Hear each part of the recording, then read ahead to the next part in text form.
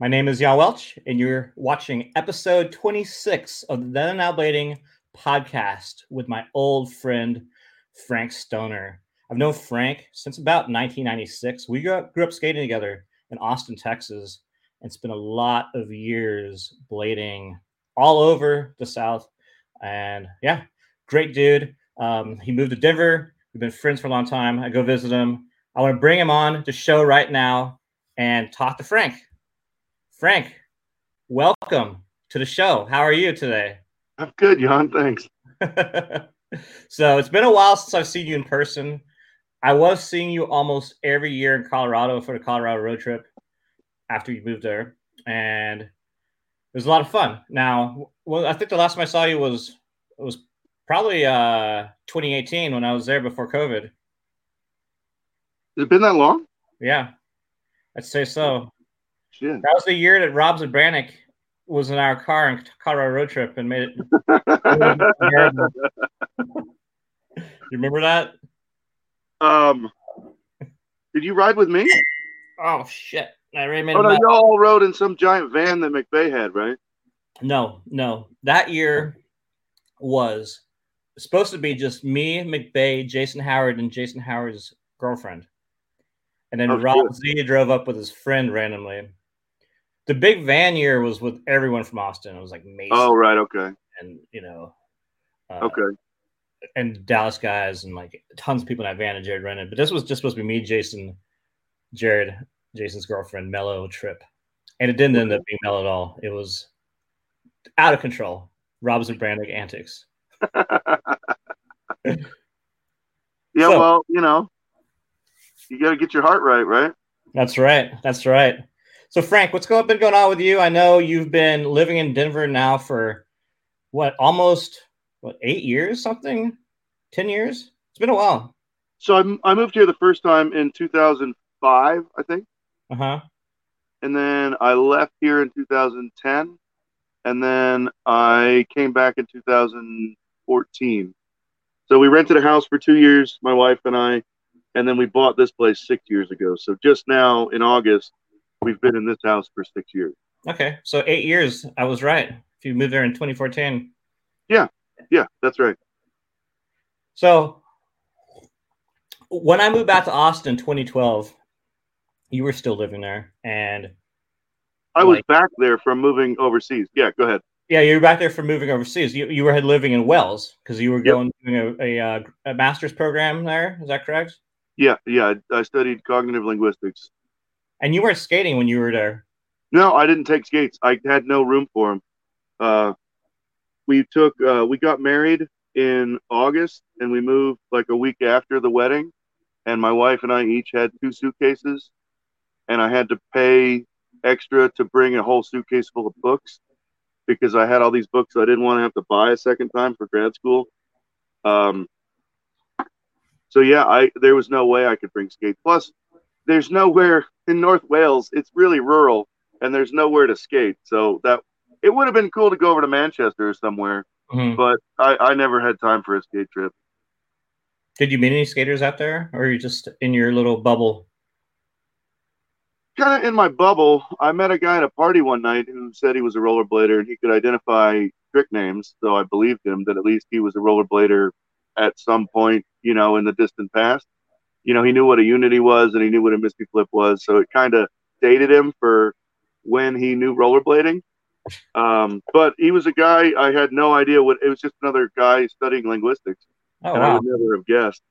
That's got to be pretty rare rollerblader that does linguistics. There can't be too many of them. Well, I think he had only been around like for a year or two. He wasn't like we were. Right.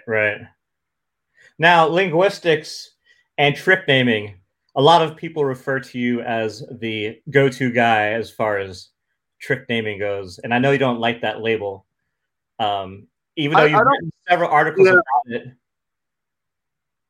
I don't like it because it's not really what a linguist does. In the beginning, when I first showed up writing articles for One Mag, I would get a lot of comments like, "Oh man, thank God you're here. You can, solve these debates once and for all." And a linguist by training is meant to be a descriptive kind of personality where you're trying to talk about the thing. You're not trying to be prescriptive and tell people what they should and shouldn't say. That's more like maybe an English major would do that. Okay, I guess that makes sense. But in my view, the goal has always been communication. And so, one of the debates that I feel like I did a pretty decent job of attempting to settle was the Alley Unity versus Savannah debate. And at the time, this was maybe 10 years ago, I was saying, look, if you're talking to somebody and they're younger than 30, say Savannah. And if you're talking to somebody older than 30, say Alley Unity. And you'll get it right 99% of the time, probably. And really, if you want people to understand, you should speak the language that they want to that they understand, that they know. So, if you're talking to somebody who's been around for, 1,000 years like you and me, the 90s lingo is fine, but we can all code switch between the new stuff and the old stuff. Mm-hmm. I don't know. I'm amazed at how violent some of those debates and discussions have gotten. I think it's I don't really care. I don't care what you call it. Call it whatever you want. Even with renaming some of the tricks like they're doing now. I mean, like Star Grind and stuff like that. Star Grinds. I mean, call it what you want. If people want to call Star Grind, that's fine. You can call it porn star, it's fine. But like caring about it called, I don't know. I just don't care what a trick's called. You had Brandon Drummond on here, and I didn't watch that episode, but I've been watching Brandon Drummond for a while now, and he was the first person I think I ever heard say Star Grind, and I was like, does he not know what it's called because he lives in Australia? and then I started hearing it other places, and I was like, oh well, okay, maybe that's the thing. We'll see if it changes or not. But it's not my place to try to push anybody one way or another. I'm just trying it's a generational thing too. I think, like you said, there's over 30 and under 30, or most people probably under 30. Newer people probably call it Star Grind because that's what people are calling it now. But it's definitely. I don't really like the name myself, but that's just because not what I grew up calling it. Well, it's the way I heard it. It was Phil Riley called it a porn star, right? Yeah, Phil Riley called it a porn star. That's correct. To me, the coolest part about that was that it was named as a backwards trick. Mm-hmm. So there was a while when, if you take the word alley-oop to mean opposite of, and you say alley-oop porn star, there were people who used alley-oop porn star to mean forward porn star, which is incredible. Right. Certainly from a linguistic point of view. Phil Riley, actually. So I not edited, but I logged a Hi8 tape from the very first hoedown at Eisenberg's. And okay. Tape, there was a guy that I sent you a picture of. We were trying to identify him. Oh, yeah. That was Phil Riley. Are you serious? Yeah, that was Phil Riley. And really? And he is interviewing business owners on the street about what they think about Eisenberg's opening. And it is hilarious footage. I mean, these are some square old guys, like not happy about skateboarding and rollerblading and all this. I'm going to be putting that up here pretty soon in the next week or so. But it's amazing. Was he there in any kind of formal capacity, or was he just there with a Hi8? I was filming it. You filmed it. Oh, I filmed him talking to these guys.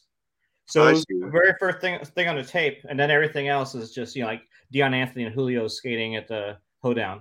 Is that the one that made it to Scratch? Yeah, that's the one. That's the footage from that. Okay. Footage from Scratched. Yeah, that's right. So Scratched is a video I've been remastering. I don't know if you noticed, I remastered a bunch of old videos. I put them up on the channel. I have seen several. Tomorrow I'm putting up Last Call, which was a video I made in 1999 for my trips in Europe. That's a Europe one. Yeah, it had Albert Huey's first section, Benny Hermanos, bunch of dudes. So that is done. It's up on YouTube, waiting to premiere tomorrow at 1 p.m. Eastern Standard Time. So make sure and watch that tomorrow. But Scratched, I've been working on scaling that, but that was done in high 8, so it's even harder to scale than like the mini DV tapes. Yeah. And I had 2 masters of Scratched. Like, I'm going to be smart. I'm going to make 2 masters, 2 high 8 masters. One of them was recorded over with like other skating footage from like oh no 99. And then so I'm like, oh shit, well I got this other one, and the other one, like 75% of it was recorded over with spring break footage from South Padre Island.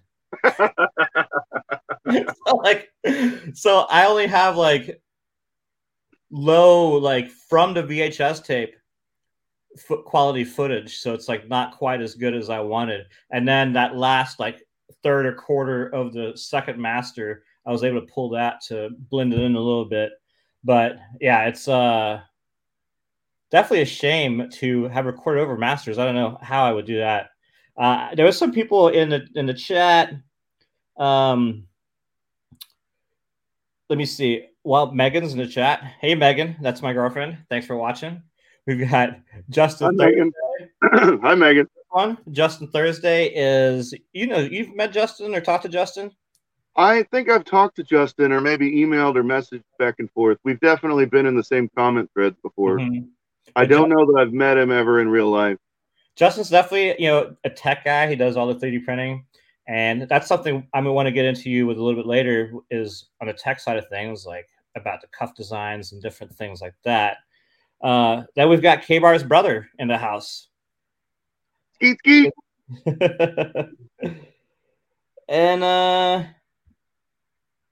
And Marble City Made. I was so puzzled by Stargrind when I came back. Took me weeks.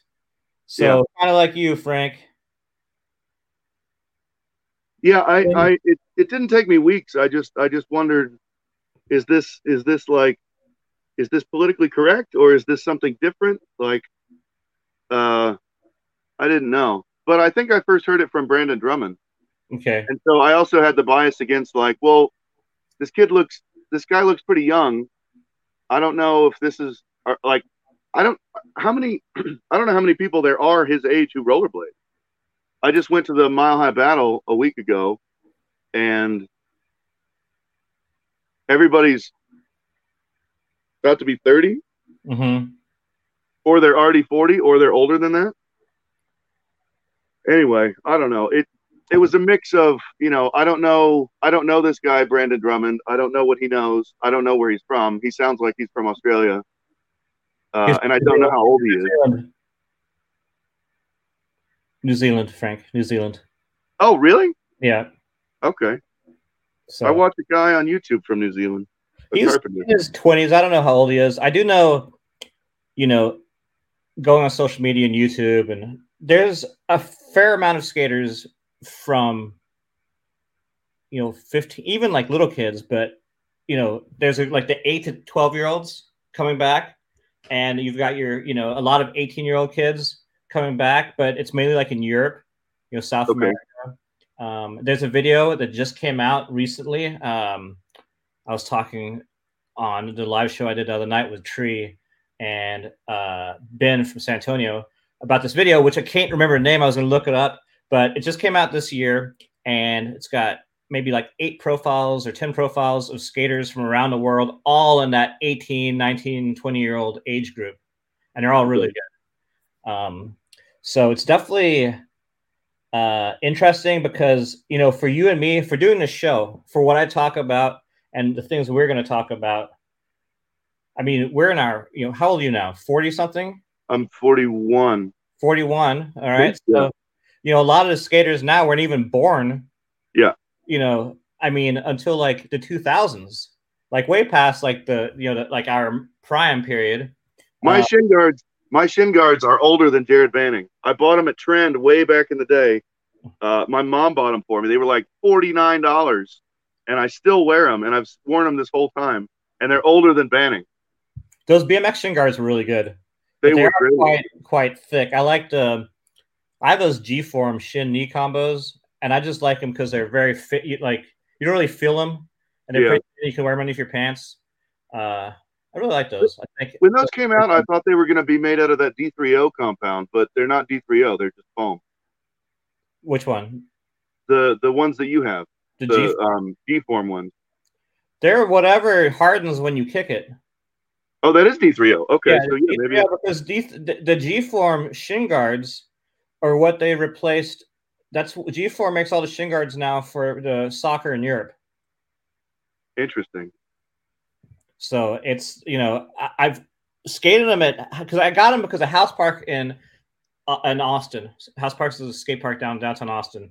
Yeah. I set my shin open like 2 or 3 times on that angle iron ledge there by the bowl. Yeah. So I was like, I got to get some shin guards because I hate getting stitches.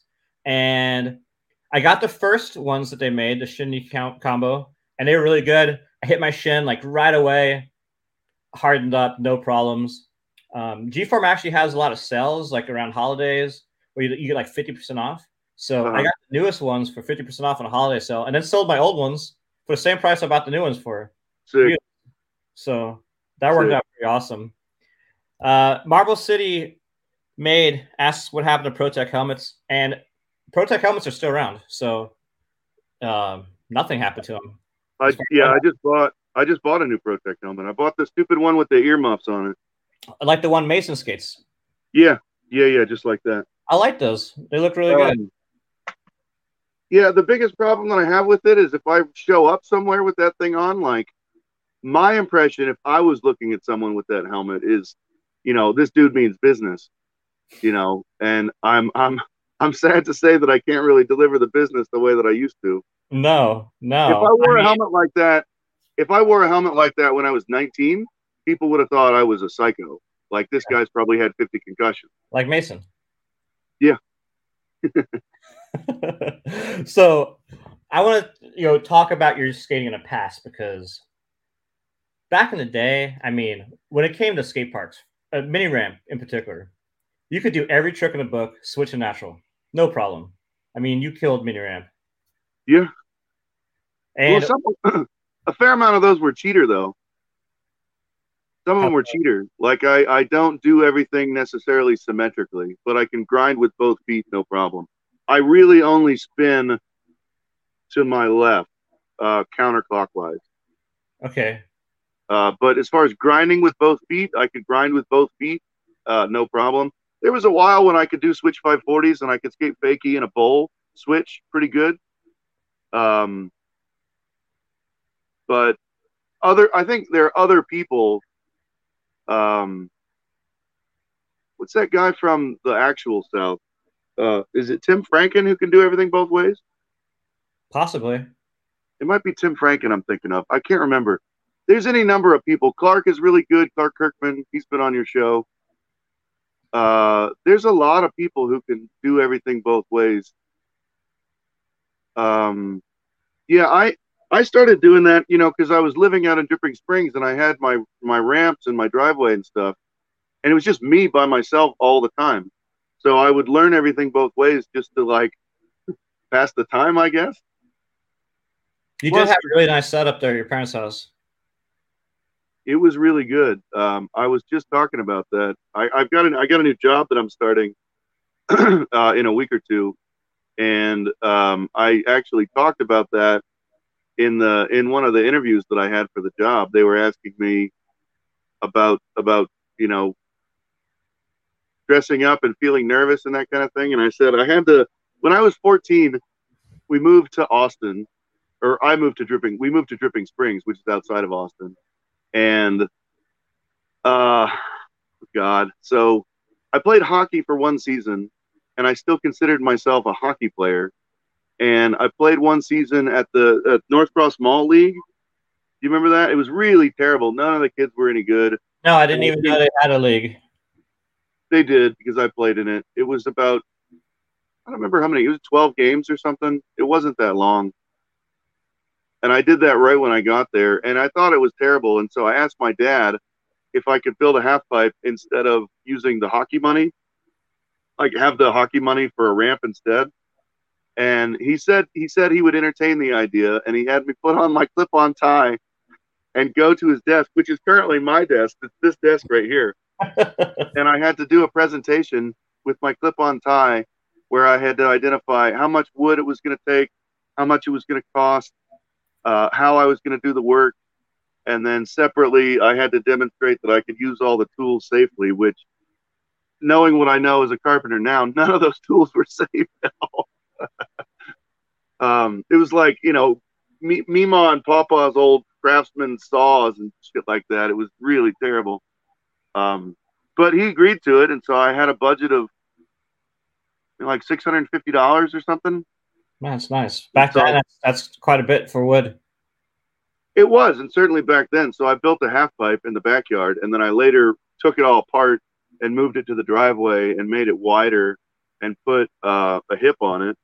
And then I had an actual copy of the Bauer box, like the original NIS Bauer box. But that was super cool. I got a lot of tricks learned on that thing. And then I took welding in high school when I was 15 or 16, probably 15, I guess. And so I welded up a bunch of P-rails to skate on. I remember like a very junior version of Clark's house now. Did you build the ramp yourself, or did your dad help you with it? No, he didn't help at all. I built the whole thing. So that really was your introduction into ramp building, because you've helped build several ramps throughout the years, right? Yeah, I did quite a bit of building for Lonnie's mom, Loretta, at the different skate parks she owned. And then I went on a really crazy tour with Kim Leck from Dallas. And we went to a crazy church thing, and we skated in this show with like 20,000 or 40,000 people, like Christian people. Oh, wow. Like praying, and like they had Hawaiian dancers. They had like strongmen, like, big strongmen who could like pick up refrigerators and shit like that. Uh-huh. And then they had like a stunt show, and the dudes there who were building the ramps were kind of overwhelmed. And so I helped build a bunch of the ramps for that show. And that was cool. That was really spontaneous. I never knew you did that. Yeah, we'll have to talk about that sometime. I jumped over a flaming car for the finale of the show because Kim didn't want to do it, and we'll have to talk about that off air sometime. It was a trip, dude. It was a trip. Crazy. What's your favorite ramp that you built? My favorite ramp that I built, well, Luke's ramp, I guess. It's the most awesome. I mean, we built almost the same ramp at the Ramp Ranch, but I was really just helping Nate Wessel with that. Nate largely built that, and then I sheeted it. And, well, I helped sheet it. There was a bunch of people sheeting it. I built that giant drop-in at the Ramp Ranch, the 12-foot high one that was 45 degrees and came down and had like a tranny at the bottom. Yeah. Looked like a big snowplow. That thing was cool. It was enormous. But yeah, probably Luke's ramp. I mean, Luke's ramp has been the biggest deal. Luke's ramp is really cool. And now he built like another addition to it, like a grand box or something, or a rail. There's a whole so the we in building Luke's ramp, we needed to excavate, and so he rented a Bobcat, and Kevin Barr drove it and did the excavation. It's on a slight hill, and so we needed to cut down and across to get the high side lower. It sloped, I think, 2 inches over the 48 feet. But we wanted the top of the deck to be at the same height as a 6-foot fence. Okay. So it's slightly dug into the ground. Anyway, when we excavated all that dirt, we had to move it to somewhere because it couldn't go, obviously, where it was. And so in Egypt, I happen to know the vocabulary word for this because I stay up late watching like shows about ancient Egypt and shit like that.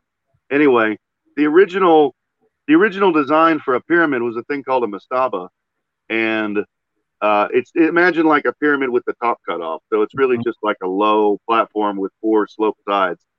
And so we made one of those as like a viewing area, so that you could sit there and watch people skating. And there were also trees there, so you could sit in the shade. And then we unearthed the dead cat, and so the dead cat was buried in the mastaba too. So it's a proper burial ground for some cat that died. Anyway, yeah, he just built like a big platform with a bunch of grind boxes on it. I haven't been over there since he built it. He only built that, it seems like maybe only a month ago. Yeah, it's very new. I saw photos of it. Now, when you moved to Denver, I know, well, when we were in Austin, when I moved back in 2012 to 2014, we skated quite a bit. I mean, we skated House Park all the time. You built that box with Jared, and we used to have the box sessions once a week, which were amazing. Those 2 years were probably the heyday of Austin rollerblading. There was so many people living there, so many good skaters, and there was some sort of skate going on almost every night of the week. So we skated a lot. And I know when you moved to Denver, you started doing a box session again there. Built a new box. We actually went to, I forgot which ski area, but we picked up that UMHW for the tops of them. Keystone. That's because your buddy, was Lipsky? Yeah, John Liskey. Hooked it up because he worked there. So that was for your first box. So I want to know about going to skating in Austin, going to Denver skating, and then I didn't see you skating as much for a while, after the box sessions and stuff. Did you kind of take a break or start skating less? And how much are you skating today? Today, I don't know. It's maybe today probably maybe as much as once a month, maybe not quite once a month. I'd like to be skating more. We can maybe come back to that. I would like to be skating more, and I'm hoping with changing my job, I may be able to skate more in the future. That's part of it. So as far as Austin, I would consider the box session era when you moved back and I moved back, and we kind of got the old band back together. I would consider that like the second or third heyday. To me, the original heyday would have been the old school bell tower sessions. Okay. Way back in the day when we'd meet on Cesar Chavez and Colorado at the bell tower, and there would be 30 or 40 people would show up for that. Yeah. And we'd go skate Radisson and then make our way through downtown and go Spaghetti Warehouse, Convention Center, Sea Bench, all that old school stuff. And then some random parks and things we'd find randomly. So I would call that the first heyday. And then the second heyday to me was probably a couple years after that when Loretta built the first skate park. Yeah. I would call that like the second era heyday. And then I was largely gone for any other heydays that would have occurred in my absence. Because Mason was still there. All kinds of people were still there. Jason Howard was there off and on. There's all kinds of.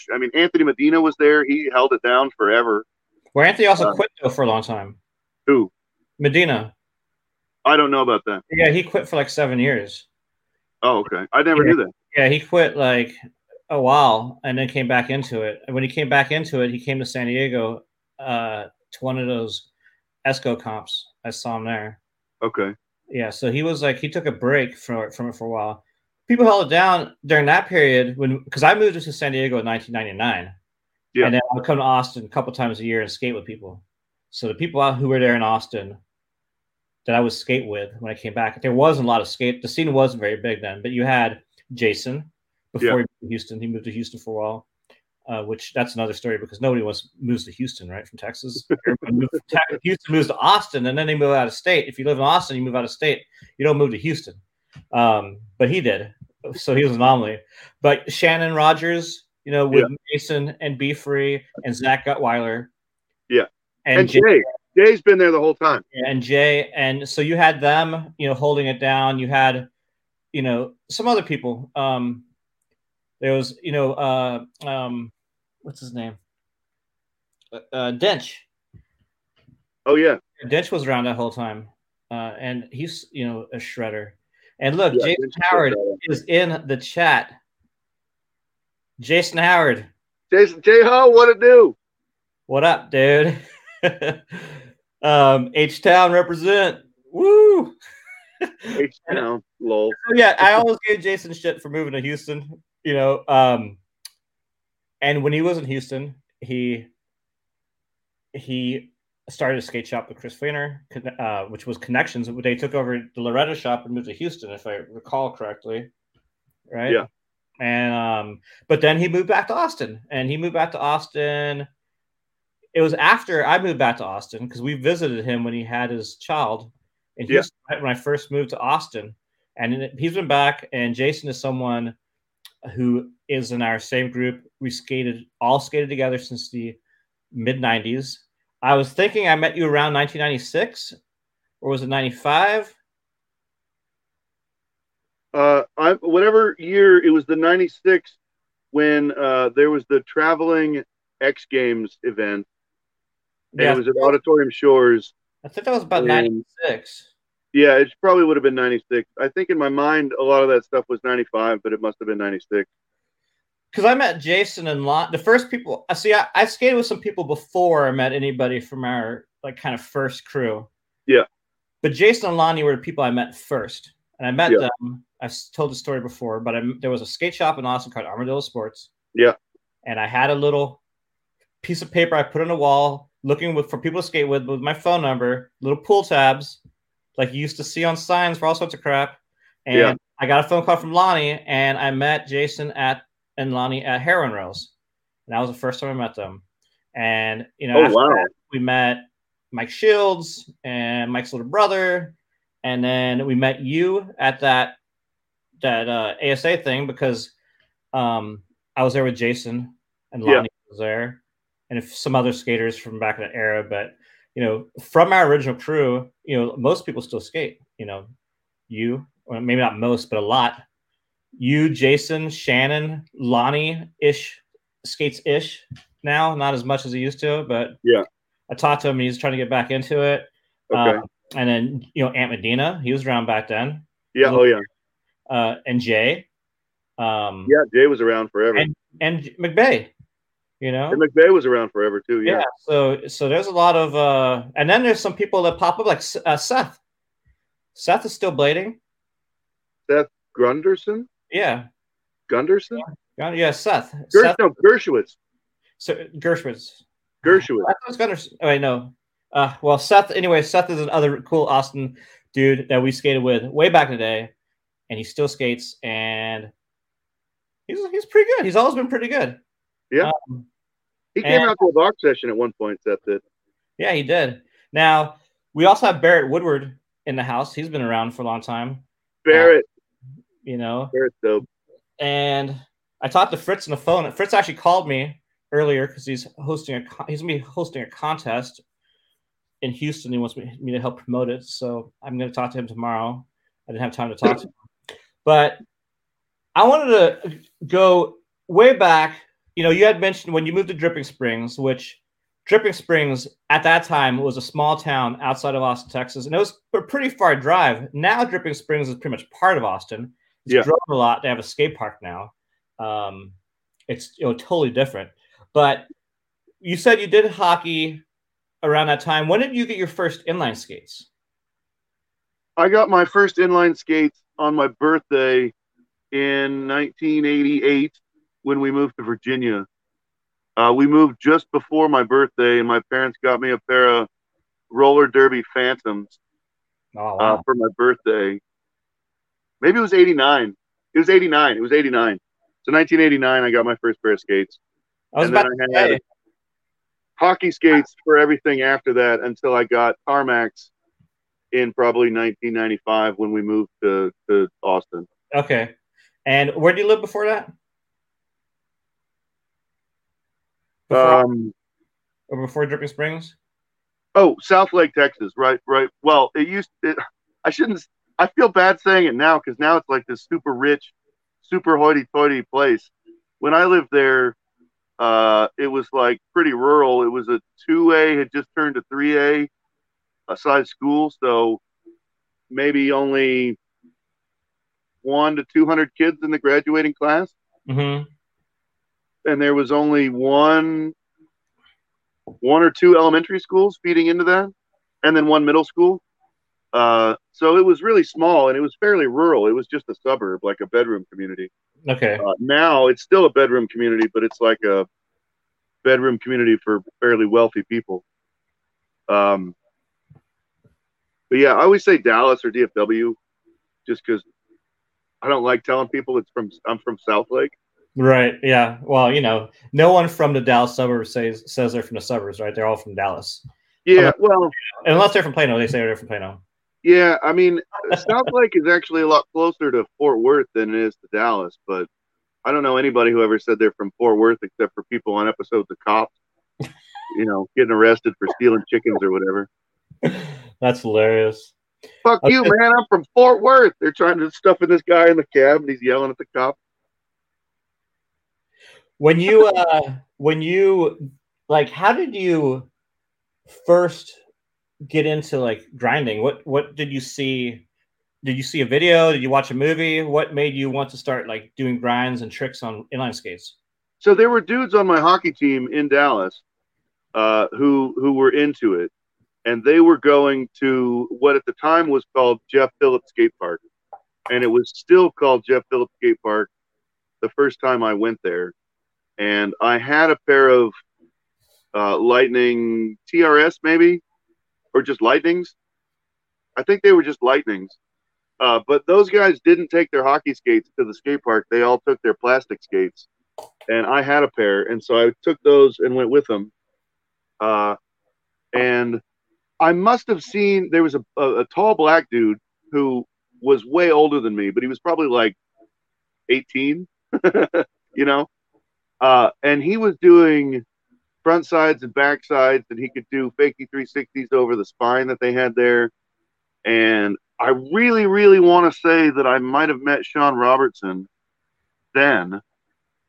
We met, 3 or 4 guys, and they all had that real mid-90s look, the big Pro Design knee pads with the big shorts and chain wallets, T-shirt, backwards hat, and like elbow pads and wrist pads and all that. And they were doing backslides. And I remember thinking that's just impossible. As a hockey skater, though, playing ice hockey, I could imagine the stability of being on what I could imagine was the outside edge. But it didn't really make sense to me. And I didn't understand that, like, you get boot and then you have stability. Mm-hmm. I would have no one could have explained that to me. And I had no way of knowing it just by looking, because I didn't really know what I was looking at. That must have been, 94, 95 territory. And I could do the ramps, I could drop in straight away. I was scared to death of the vert ramp. I thought it went over vert, because when you look in to drop in, it always looks like it's over vert. I'm pretty sure that I got to the point where I could both sit in and drop in on the vert ramp before I left Dallas to go to Dripping Springs. So the seed had already been planted that grinding was neat, but I still considered myself a hockey player. And I remember having like a journal in middle school where I remember writing something like, I'm a hockey player till I die. I'll never go freestyle, man. And within a year I had built, my own half pipe in my backyard. That's hilarious. And then went to Woodward the second year they had inline, which would have been summer of '96, I think. Because Colony 1 was shot, I think, in '95, and it had, the shots with Tom Fry and Chris Edwards stalling up in the rafters, the Morton Bowl. And it was a pretty epic line that he had going through there. And Ryan's Locky and some of those other old school guys. Yeah. That's really cool. I want to talk to you about Woodward. I just want to shout out a few people in the chat. We got Sean Michelson. He had those were his skates too. Purple Frames. We got Launder. always here supporting the channel. We got one of your neighbors from down south, Josh. Hey, Josh. What's up, Josh? How you doing? Hey, Josh. We've got Tim Schmidt in the house. Tim Schmidt. Oh, hell yeah, Tim. And he's doing his rampant camp. I think it's happening this coming weekend. Are you serious? Fuck, dude. I need to go out there sometime. Yeah, I really he's doing them like consistently. And I saw that this one, he's going to have a proto trade show as well. Kind of the first one to try it out, which is really cool. Tim's a fucking gangster. I haven't made it out there yet either. I'd love to go check it out. I want to go to his ramp and Clark's ramp. You know, Frank, I just remembered the last time I saw you, I think was not Colorado Road Trip. I think it was, what year is it? At Woodward. Okay. And as we were just talking about Woodward, you know, Woodward's is a place that you and Jason and Lonnie and several of the Austin and Dallas skaters and Houston skaters, a lot of skaters in Texas, would go to in the 90s. I want to hear about like what Woodward was like for you, what Woodward was like for you, and how it molded your skating. Like to make you a better skater, like for park skating. Like, what was experience like as a kid going to Woodward? So Woodward was amazing. The first year that I went there, I was just pretty much invisible. I was just another kid. There was a guy whose name was either Frank or Bob. I can't remember which, but it wasn't Bob Lewis. I think his name might have been Frank. He had a shaved head, and he was a pretty badass guy. But it rained the entire week I was there, and so they put us on what they called rain schedule, which is just like a free for all. And so there was no instruction the first year I went there, and it was just a total free for all. That I hadn't like clicked into being good yet. I was still kind of like a kid at that point. The following year I went back, and I can't remember. That second year must have been the year I met Hakeem, which is going to come up later, because I saw some of the things some of the talking points you had. Yeah, so Woodward was amazing. It was amazing to just be there in the presence of all these people. You'd be walking to breakfast and you'd see Tony Hawk. You'd be, you know, going to get a hamburger at lunchtime and you'd see Roadhouse, you know, and all kinds of people. My first year, I met Dave Payne, and I met Tom Fry, and those guys were both already legendary to me because of who I looked up to in skating. Back in the day, my favorite skaters were probably Tom Fry and like Brian Bell. I guess we could come back to that. Just keep this about Woodward. It was probably the third year that I went back that we had Lonnie and Jason and Fleener and Grant and maybe Eddie Rubio and Dane. Mm-hmm. I can't remember. I feel like those dudes would have been there. Yeah, they were there. And then we went for a couple more years after that before we were all 18 or 19 and couldn't go as campers anymore. It was really amazing. I mean, the ramps were incredible. Everything was huge. You know, a lot of kids back then would kind of, that's sort of a face-saving maneuver, I guess. They would talk about how they're really good at street and they're not good like ramp skaters. And, you know, John Liskey and Mike Falcone and all the other guys who were staff, you know, we're kind of sick of hearing that. It's like, well, look, you didn't come to street camp, you came to ramp camp, you know? So it's time to learn how to skate the ramp. Jeff Laredo was a great instructor there. One of my first years, I had Dave Kolash as an instructor. And we were already better than he was at that point, for the most part. Not nearly legendary like he was. But, you know, we were doing True Spin Fish Brain, and he was still doing Mizu, you know. So he just sat there eating ice cream, watching us skate the whole time, and he'd take us wherever we wanted to go, and that was super fun. I met at one point all the guys from the FR team. There was like Dayton Coopersmith and Gil Velasquez, and a bunch of those guys came out. And, Fast Shoes had already come out. So I knew that all those guys were like amazing, especially Gil Velasquez. But I don't know that he'd ever been on a ramp before in his life, because he's like a straight up, street guy, street rat. It was really fun. I feel like I'm kind of bouncing all over the place, but Woodward was really amazing back in the day, and it had that kind of heyday feel about it, because there was all these legendary people. You see, Tom Fry, standing in line to get a hot dog next to you, and I mean, I got that first year, I got my picture taken with Tom Fry and with Dave Payne. All right. And I think I showed the picture to Dave, and he was like, "I have no idea which kid you were."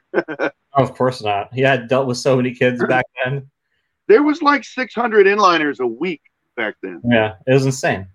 Very insane. What was it like going back for what year is it? Did you catch up with any people you hadn't seen since those early? Yeah, I mean, I hadn't seen most of those people. I hadn't seen Mike Falcone and his wife in a long time. I came out, one of the times I came to see you in San Diego, I saw Mike and Steph out there. But I hadn't seen them together in a long time.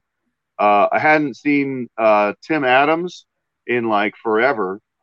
I got to see Tim. I got to hang out with K-Bar, from here, Kevin Barr and his brother Skeeter. And that was a super fun trip. Skeeter was snoring terribly in that cabin. It was brutal. But Clark Kirkman and Casey Norris and all those guys. Mm-hmm. And then just a whole bunch of random people, that I wouldn't have necessarily kept in touch with. But you see them again and you're like, hey, it's been 20 years. How you been? Right. That's pretty cool. And everybody's completely moved on with their lives. It's neat. It's really nostalgic. Really, really nostalgic to go back there for that. Yeah, it was a really cool event. I'm glad I made it. It was definitely, I would never go back there and stay in the cabins again. I would definitely get like an Airbnb, because I was next to New York City and they were partying the entire time. Yeah. Well, our cabin was pretty tame. We thought there was going to be a bunch of people in there, but it was like me and Skeeter and K-Bar and either one or two other dudes or nobody. I can't even remember. But it was tame. We were asleep by 10 o'clock every night. We got Launder says, if I ever get married, which probably I won't, I would like to change my last name to Stoner. Do it. There's not enough stoners. There isn't. I've only known one other stoner, and that was Ryan Stoner, who also rolled. Yeah. And funny story is there was a skater from Louisiana who did long. He did BMX. His name was Stoney Doucette. And Frank and Stoney flew together. Was it to Woodward? Yeah, to Woodward. So they flew together to Woodward. You can tell the story from here, Frank. Yeah, so we didn't fly together. We'd connected at the same place. We'd connected in wherever, Atlanta or someplace.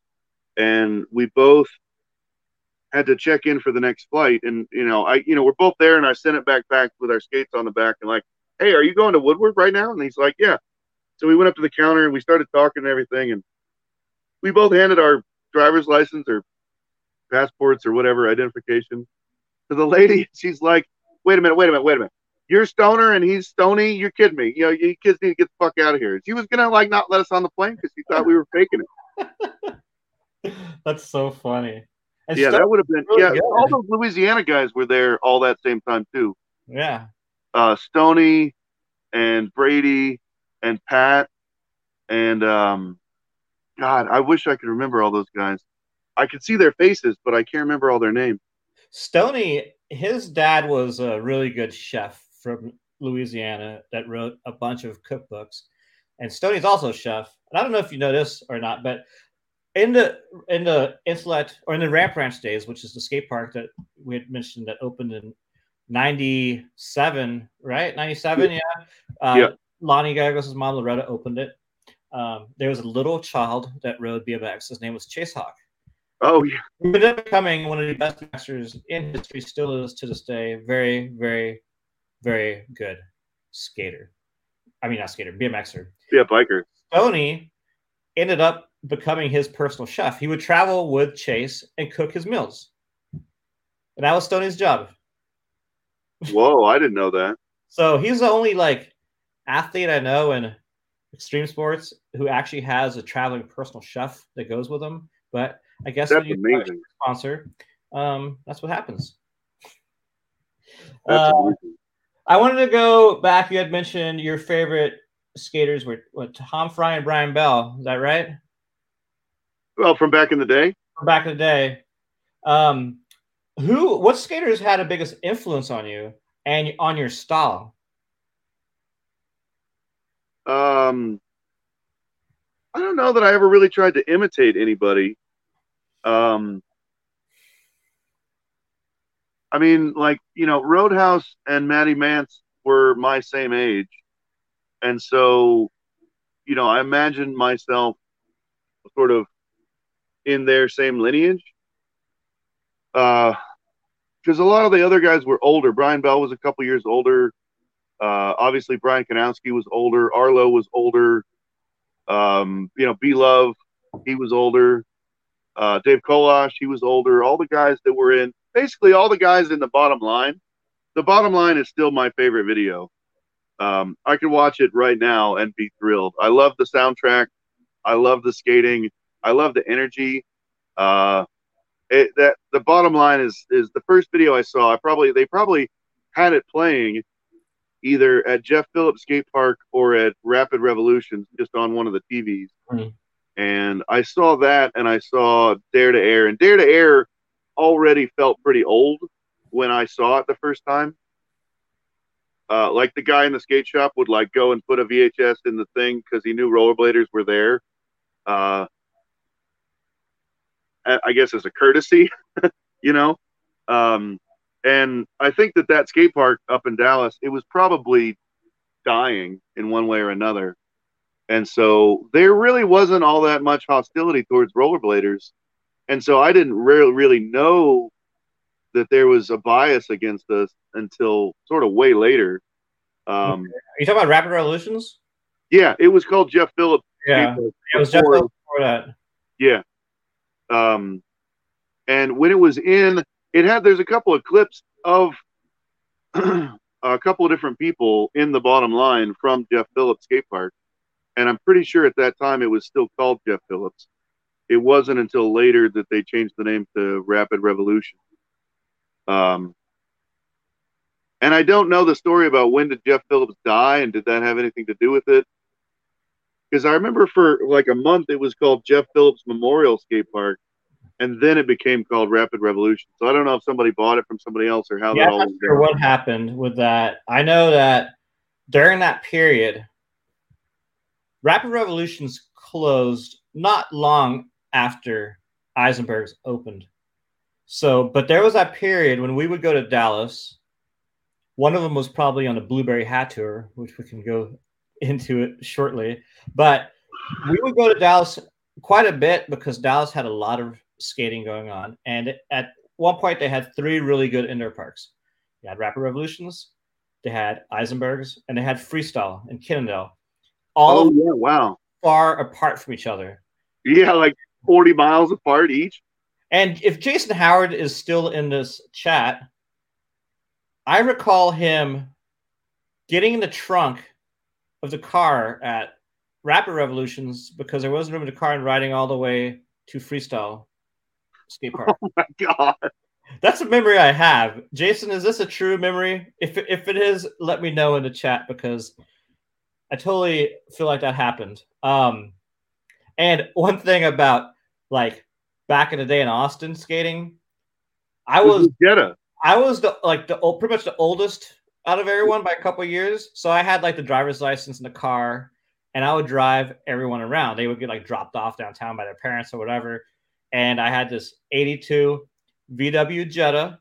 Yeah. That we would squeeze like 8 kids into, and not just 8 kids, but 8 kids with full pads and flyaway helmets, super stinky. Yeah. Stuff 4 kids in the back. Like Jason would lay across everybody. You'd have somebody in the passenger seat, somebody like in the floor in the passenger seat. Little crazy days. You were part of the flyaway crew, right? Yeah, I had a flyaway helmet. My sister had a crush on Christian Slater, and she was constantly watching Gleaming the Cube. And in the climactic scene of the movie, spoiler alert, he's wearing a flyaway helmet. And one of the things is that his mom in the movie, the mom, bought him the helmet, and my mom had picked up on that, and so she bought it for me, thinking if she bought me that, then it was cool looking and I would wear it, was the thing. I always wear a helmet now, but I didn't, obviously back in the day. But yeah, I had a flyaway helmet for sure. So ugly. I had one too. I think everyone had them, and people wore them in the car too. So it was like everyone was really. Well, there was nowhere else to put it. I mean, the most space saving place would have been on your head. If you had 13 helmets on the ground, you wouldn't have any place to put your feet. So the best skater during that time, that early days, that did like the biggest rails and kind of tech tricks was Mike Shields. Mike Shields was a really good skater, and he wore like Pro Design knee pads. Everybody had Pro Design. So Pro Design knee pads with Pro Design elbow pads for shin guards, like elbow pads on his elbows and then on his forearms. And like he was covered in pads. Yeah. It was, I've never seen anything like it to this day, but he was incredible at skating. And he was, yeah. I mean, to me, like you were there before that, and I didn't meet you guys until a lot of that crew had kind of coalesced. But by the time I got there, to me, it was Jason Howard and Mike Shields were like obviously the two best, and kind of competing or on a parallel track. Because the first time that we all skated together, Jason did the Blue Dragon, and that was the first time I'd seen anything like that, and I thought it was just amazing. Some dude gave him $5. He like fluttered it down from the bridge and gave him $5. Probably that clip might be on one of your high 8 tapes someplace. Right, so I mean, Jason far surpassed Mike in skating. Well, Mike didn't last much longer than that. Mike was already a has-been by the time we were his short period. He did those rails in Corpus, those downtown, uptown rails. Like backslid those in like '94 or whatever. Yeah. He early on did some pretty gnarly tricks, but he wasn't around very long. Jason stuck around, and Jason, destroyed like every spot in Austin. Yeah, which was awesome, and Jason still shreds it. Yeah, absolutely. And Jason also confirmed that he did sit in the trunk from Kinnendale, or from Rapid Revolution to Kinnendale, which is a good hour and a half with traffic. There's always traffic in Dallas, right? I mean, he could have fucking died back there. Jason well, it was definitely a good thing we didn't get pulled over. Don't want to have a kid in the trunk, right? So we did some trips. Like, there's a lot of silly, obviously fashion in 90s rollerblading fashion was quite silly looking back at it. You had like JNCOs or like really baggy pants and big shirts and visors and whatever. And I know a trend that you were really into was duct tape everything. Duct tape wallets, duct taping your pants, Jason duct tape stuff. You guys were like all about duct tape, right? I mean, what we were emulating was seeing guys like Dave Kolash, who had like the Senate jeans, and they would cut them off or they would fray at the bottom and they would duct tape around that.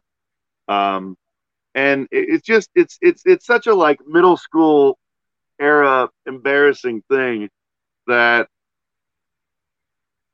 we were, emulating.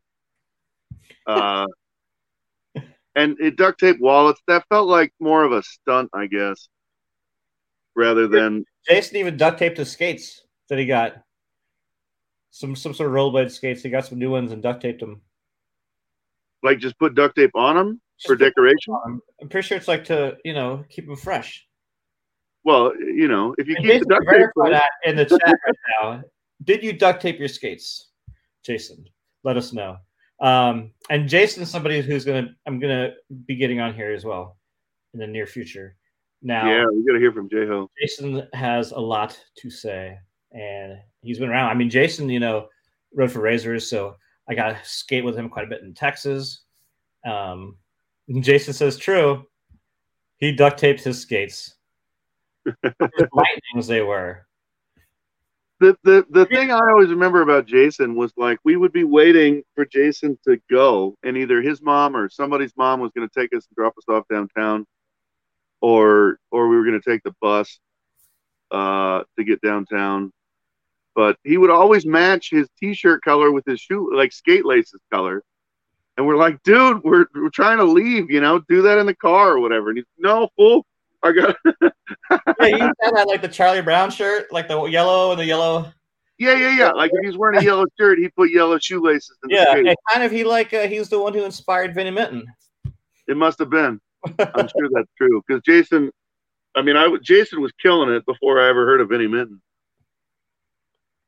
And Jason as well originally grew up skating in the Bay Area, so. Oh yeah, that's a good connection. Yeah, with Robert Guerrero, Robert Guerrero's back by me now, so I'm supposed to hang out with Robert again sometime here in the next week or so. Do a follow-up interview with him from that's when cool. he was here last time, which was before he went to Europe to work at blading camp, which he did that all summer. That's rad. Well, yeah, you'll see Rob before I do, so tell him I said what's up. I will do.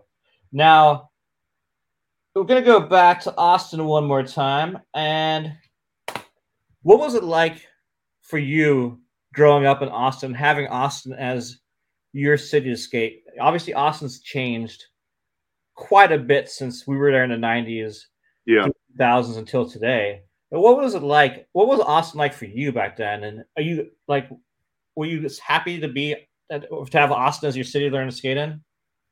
Yeah, absolutely. I mean, I thought that the spots were amazing. The street spots in particular. I was bummed that, you know, there wasn't a skate park there. There was that one that you and Colin did that was in that parking lot by Auditorium Shores. And it got torn down. And it got torn down a month later or a week later. Or yeah, we picked up that mini ramp and brought it down there. And yeah. You know, there was never a park there. And so that was a bummer. And for a brief period of time, my driveway setup would have been among the better stuff that was there. Corey Thornhill had a vert ramp that we went to. Yeah, we did good at that. And then those other dudes, Jason skateboarder. Jason Schmalley. Him and that other guy who worked for Loretta for a little while. Kerry Jackson. Yeah, they had that mini ramp that was pretty sweet. Well, one thing I'm going to interject, Austin, Texas, back in the 90s, was the mecca for BMX. Yeah. US, that and like someplace in Pennsylvania. But everybody was there. And also skateboarding was really big. And as I mentioned earlier, I was a little bit older than all the rollerbladers. So most of my friends were skateboarders and BMXers. And I also skateboarded and BMX'd a little bit. But, you know, at nighttime I go skate with like the skateboarders. And during the day we go to night jumps, whatever. So I knew them all. And there was a ton of backyard ramps in Austin. And we were able to skate a fair amount of them. There was a period we would just go different ones. Some of them just once. But all the skateboarders and BMXers were all pretty open to letting us skate back then, you know, which was always really cool. I don't think that would have been the case in a lot of cities in America at that time. And in Austin, you know, you had mentioned that there was no parks, like backyard ramps. I like the backyard ramp scene even better than actual skate parks, you know. Well, I mean, you're never going to get all the same stuff though. Like a backyard mini ramp is awesome.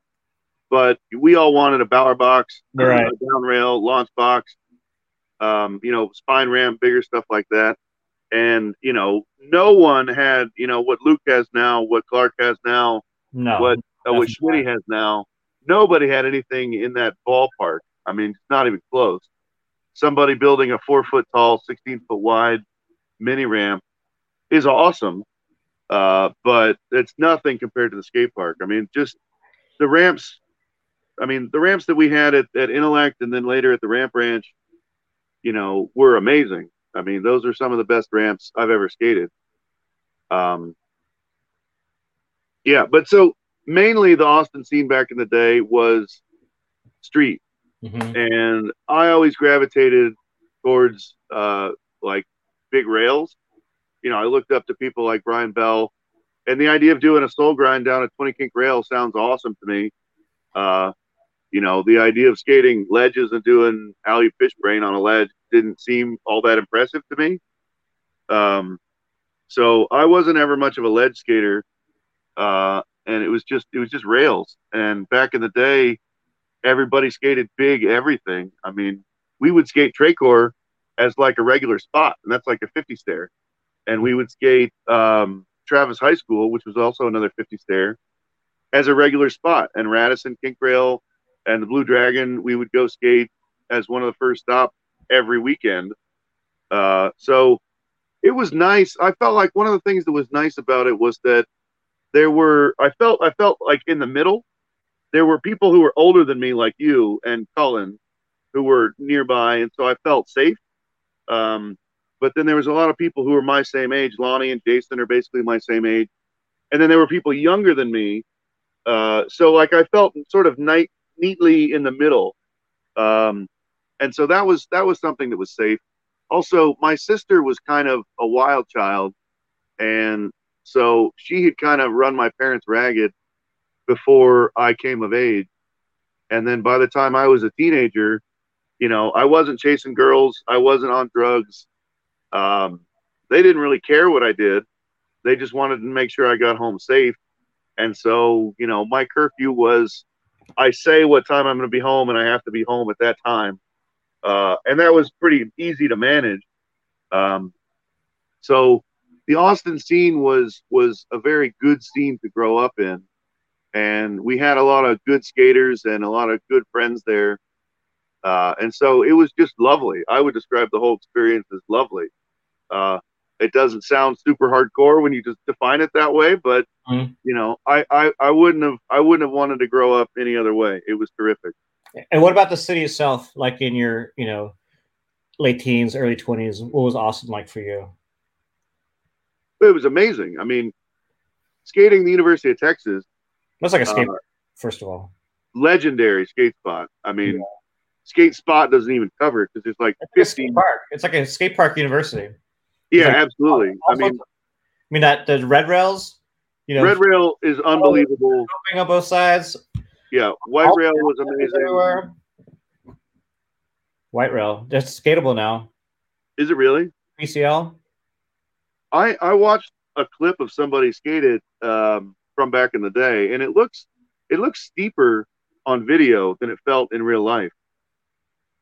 It didn't feel steep at all. It felt like a handicap rail, but it's like 10 or 12 flat, 10 or 12. Yeah, it's pretty mellow. It's a pretty mellow rail because it's mellow, but the stairs are really wide. Yeah, the stairs are probably 2 feet long. Yeah, and you know, maybe 5 inches high or something like that. B Love rolled the curb that one day. I love Austin. I loved Austin for skating. Actually, I think I've always loved Austin for skating. I loved it back then. The thing about 90s in Austin, you know, 90s downtown was abandoned. You know, there was not much businesses. It was just a bunch of little buildings and warehouses. And, you know, now it's like everything's been torn down. It's high rises. It's like a crystal city. It's overwhelming. It's not the Austin we grew up in. But at the same time, they did a great job with like trail building because, you know, you never really got into the big wheel blading. But, you know, for me, all the trails, you know, there's separate bike paths everywhere. There's trails that go out to the suburbs. There's trails everywhere, which is great. We did the night skates. Skates are so much fun to skate in Austin at night. And then the skate parks, they're building skate parks all over the place. You know, there's tons of skate parks. Yeah. And that's, you know, the skate park thing. People ask me all the time, like, do I think rollerblading is going to die again or whatever? Well, I feel like obviously rollerblading is a different place today. You know, back when we skated or rec skaters were skating back in the 90s, there wasn't the trails, there wasn't the skate parks. You know, now there's a lot more places to skate, safe places to skate. You don't have to quit because there's no place to skate. You got plenty of places to skate. So I feel like some of those things are going to keep the sport alive, you know, or keep people in it longer than back in the day. You know. Yeah. Well, also, like just by the numbers. The population of like Greater Austin is like 2 million now, and when we were kids there, it was like 250,000. Yeah, it was small. I mean, it's 8 times bigger than it was. You know, there's roads that weren't there. It was just like farmland. Like you hear your parents talk about. Oh, I remember when that building used to be old farmer so and so used to have cows over there, and now it's a highway. Oh, where my Or parents' house was pretty much outside of town. You know, what's and that? where my parents bought their house was pretty much outside of town. Like, Oh yeah, yeah, yeah. like, it's only 10 minutes from downtown, but it's now it's like central Austin. When Yeah, oh yeah, big time. Like, North Austin. My parents' old house there's just sold for $1.2 million. Oh yeah, I wouldn't doubt it. Can you imagine that? That's insane to me. Your aunt's house in Clarksville's got to be worth a ton if she still has that. She does, yeah. They actually, she and my uncle were just here. They were on their way up to see my cousin in Seattle or outside of Seattle, and they are either done with or in the process of getting their house classified as a historical home. Okay. This is a old school fact that no one but someone from Austin back in the day will recognize. But the concrete sidewalks all over Austin were made by a concrete contractor named Maffrais, Maffrais, I think. And his stamp is all over town in the sidewalk. If you're drunk and you fall on your face, you're liable to fall on a Maffrais sidewalk. And he lived in my aunt's house. Oh, really? And he built it in 1920. Oh, wow. And so most of the sidewalks that were still there with his stamp on it were built in like 1930. Oh, that's really cool. Yeah. So that's one of the main reasons that they were able to get their house classified as a historical home or whatever. Yeah, I just saw that the Now's Pharmacy up the street from there just closed down. Oh, yeah. But that neighborhood had some good skate spots as well. It had the curved John's rail that Jason Howard shredded the shit out of. I was just thinking that. I'm thinking I maybe only ever did Soul and Royale down that rail. It's a gnarly rail. It wasn't that bad. I mean, it's like an angled.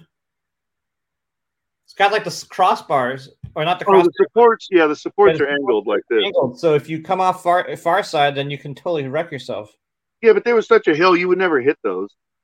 I mean, the biggest threat is the sign. As you're coming around the corner, you get fucking rinsed on that sign.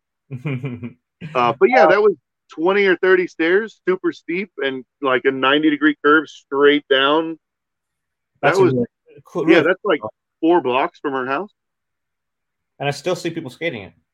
So to this day, that's the one thing. A lot of some ledge spots got capped, and obviously a lot of buildings just got torn down. But there's still a lot of old spots that we skated.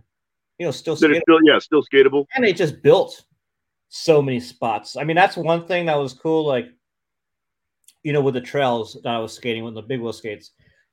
I found so many new skate spots just off those trails because there had to be new schools and like whatever that we would go skate at. We go back to a couple of questions in. Wait. Let me interrupt. Okay. Let me interrupt because somebody who's in Austin needs to go and tell us if Bird Shit Rail is still there, because your audience should know that you fucking slayed Bird Shit Rails. There was 2 rails in a row on a weird staircase just up the river from what we called Heroin Rail. And it was probably like 7 or 8 or 9 stairs, maybe 9 stairs, maybe even 10 stairs. Maybe it was 9 and then 10.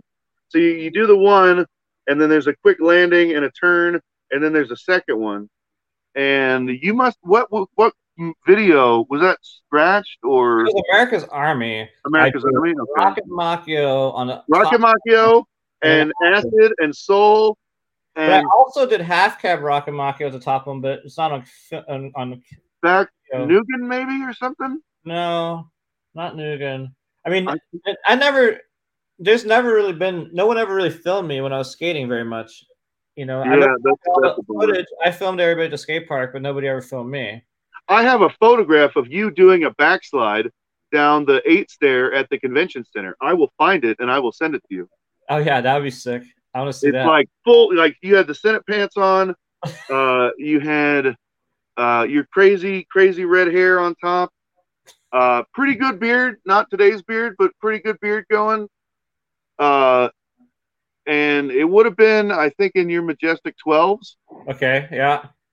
But I have a photograph somewhere. It's in this house. It's probably within 10 feet of where I'm standing, because behind me, I put these cabinets up, and there's like just boxes of old stuff in there. And then I've got my tubs. You can't see because it's dark.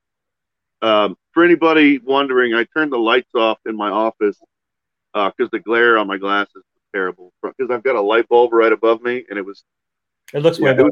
Part of the pregame panic of today's episode. But yeah, I will find you, Jan. I will find you that picture, and I will send it to you. It's definitely, you know how as you went down, there was like a 2-stair, and then a 3-stair, and then a 4-stair, and it went all the way to like 8 stairs. And then there was and then around the corner was and then around the corner was the 215 stairs. Yeah.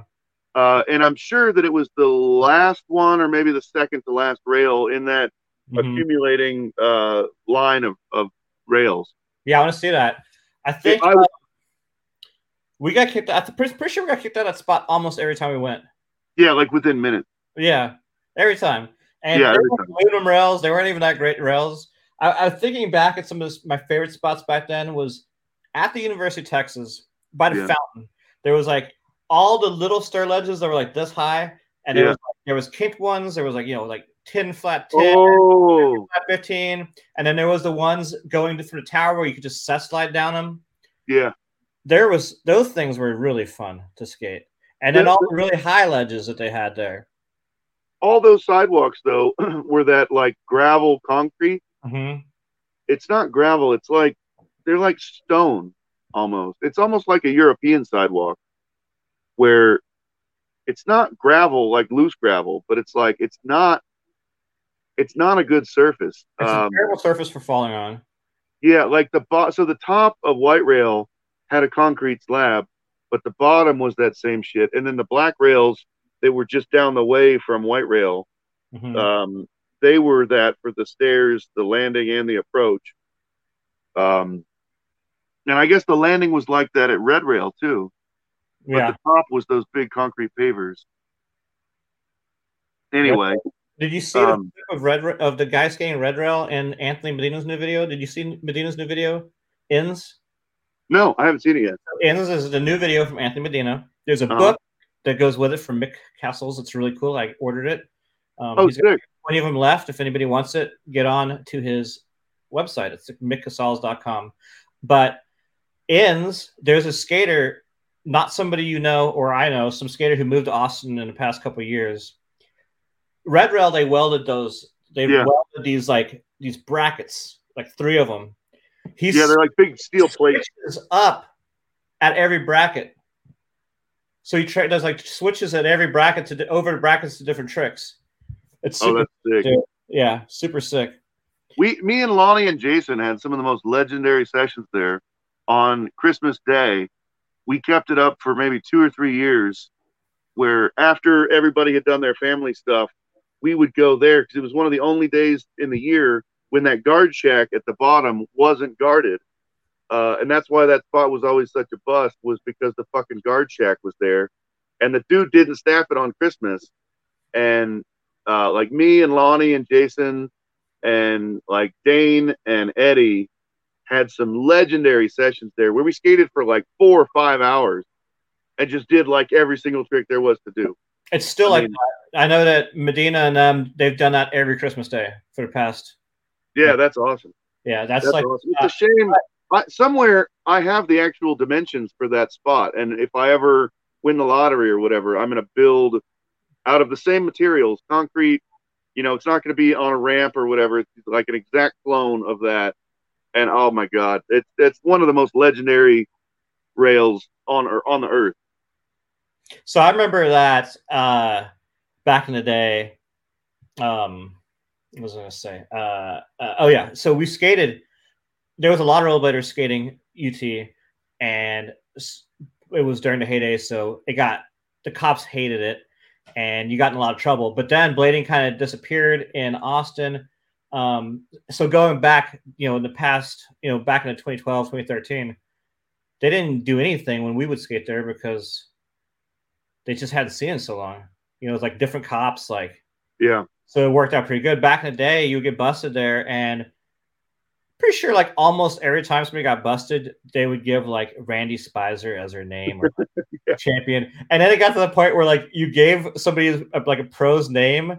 Yeah. They're all like under 18 that that name had already been given to the cops. So it was already like in their system. Yeah. So you'd still get in trouble just like with a false name. Well, you get in worse trouble because Randy Spicer's got fucking 25 unpaid tickets down there. Yeah. And Lonnie got arrested skating there. Remember? Yeah. I do. Yeah. We got taken to the police station once, and they didn't do anything to us or threaten us with anything. They just made our parents come and pick us up, and my mom was pissed. Oh, I'm sure. She wasn't pissed at me. She was pissed at the cop. Okay. She's like, they're on roller skates. What do you give a shit? You're bringing kids downtown.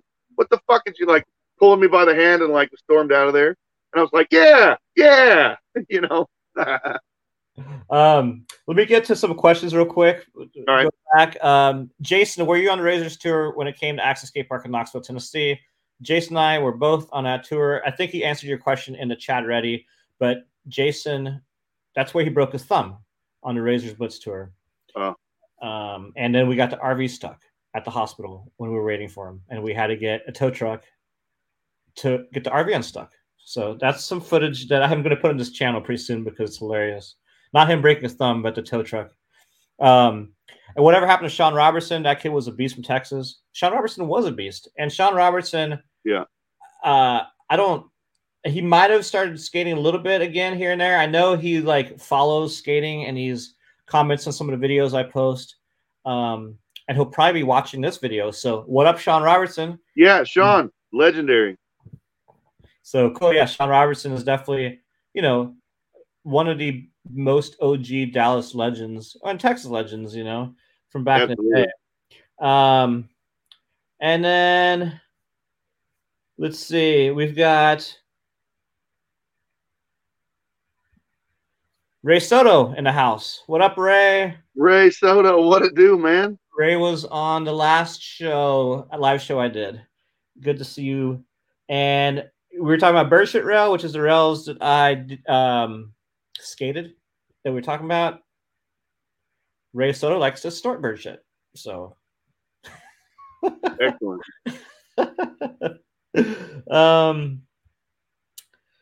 And well, that's it for questions. If anybody has any for Frank or myself, go ahead and post them, and we will get to them at some point here in the chat.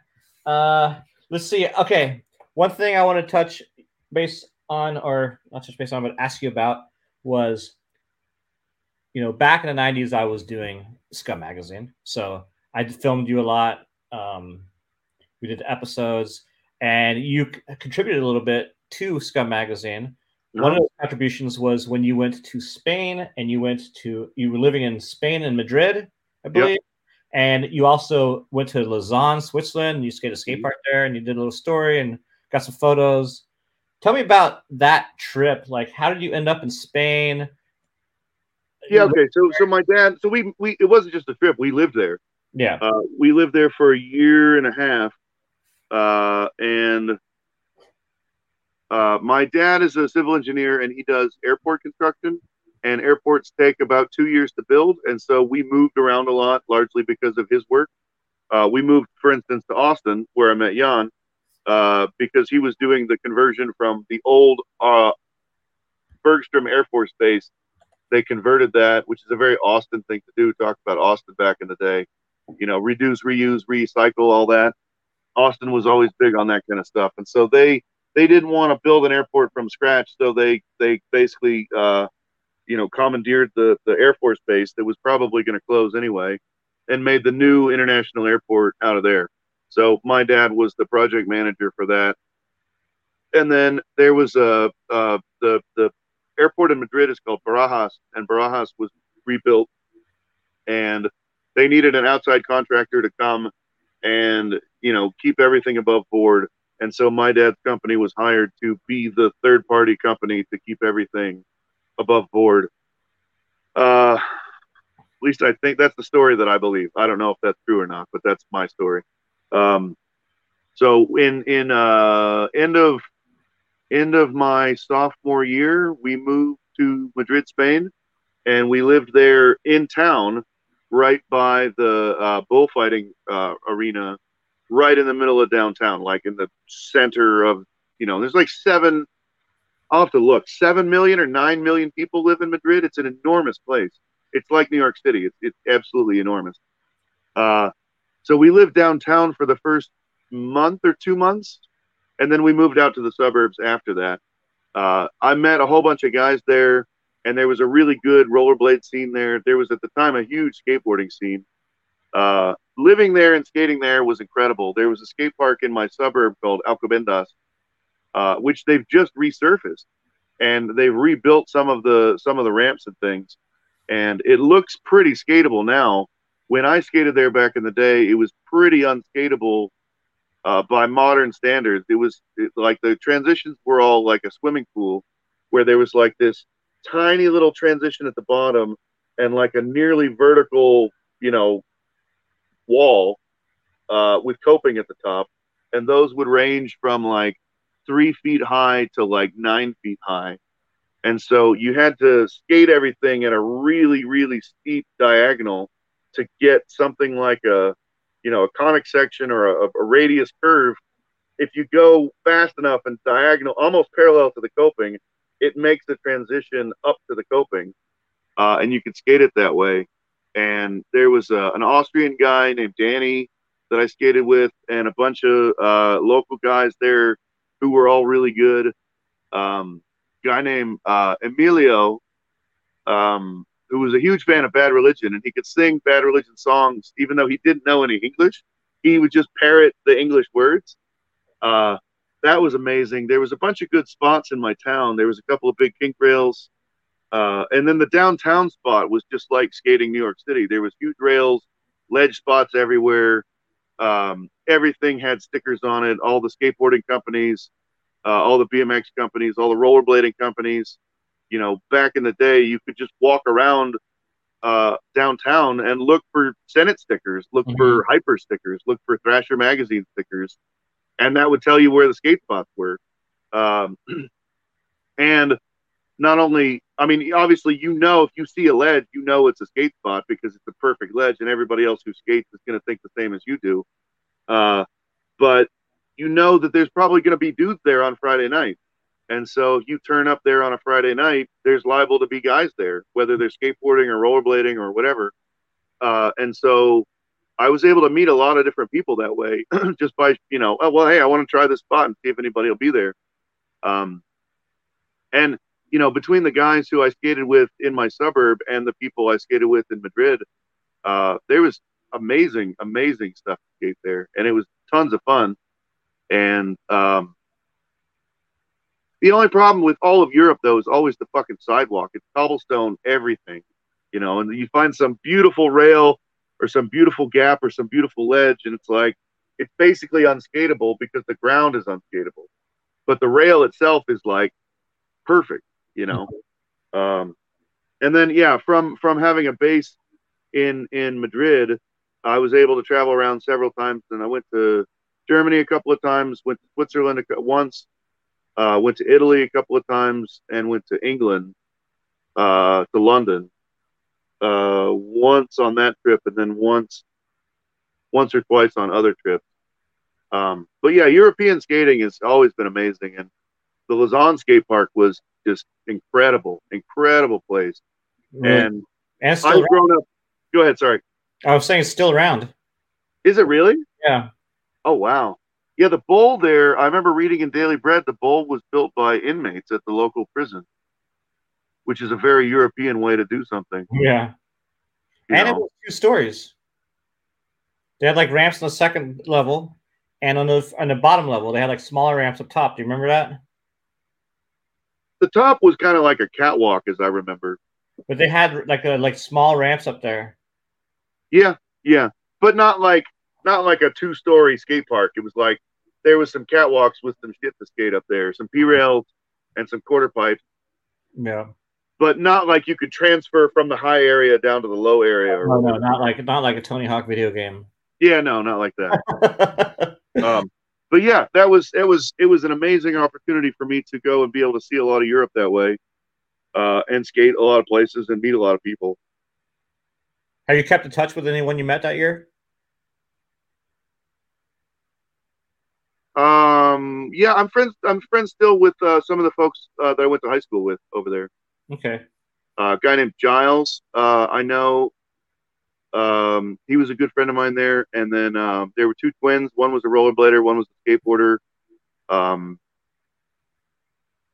Adam and Simon. And then another guy named JC, who actually lives in Austin now, and he runs a bunch of those fancy restaurants on Rainy Street, or at least he did the last time I talked to him. That was probably 4 years ago. The pandemic completely screwed my ability to remember how long ago things were. If it wasn't in 97 or 98, if it was within the last 4 years, I have no idea when it was. Right. Yeah. I feel you on that. Here's the skater, Stefan. I remember a comp at Ramp Ranch, Lonnie Gallegos and Frank Stoner. He told me to skate my run fakie. Hell yeah. And then he says, Lonnie had all the footage, man, was on point with the camera. And he continues, Frank Stoner was so cool. Everyone called me Canada and moved to Austin, but Frank said he wanted to call me by my name. And Jason, oh shit! That's Canada. Oh shit! Yeah, Steven. Holy shit, man! Holy shit! I haven't talked to you or seen you in 20 years, man. Hope you're doing good. So cool! I'm glad he made it to the show. I think I posted in the Austin Rollerblading Facebook group that we were doing this. So, and I think he commented on that. So. I'm glad that you were able to show up and see this. And then one more question in here. It says, which of your videos, if any, did footage from the Razors tour appear? The video United Front 2 Trash had all the footage from the Razors tour in the bonus portions of the DVD. So you had to go into bonus areas to watch them. I'm going to be putting those all on the channel here pretty soon. I'm slowly upscaling all those old sections and uploading them to the channel. So pretty soon you'll be able to watch all the footage from that tour, which there's a lot, and some really good skating went down on that. And Ray and Frank, did you have any sponsors throughout your career? Yeah, I rode for all your companies at various times. Yeah. So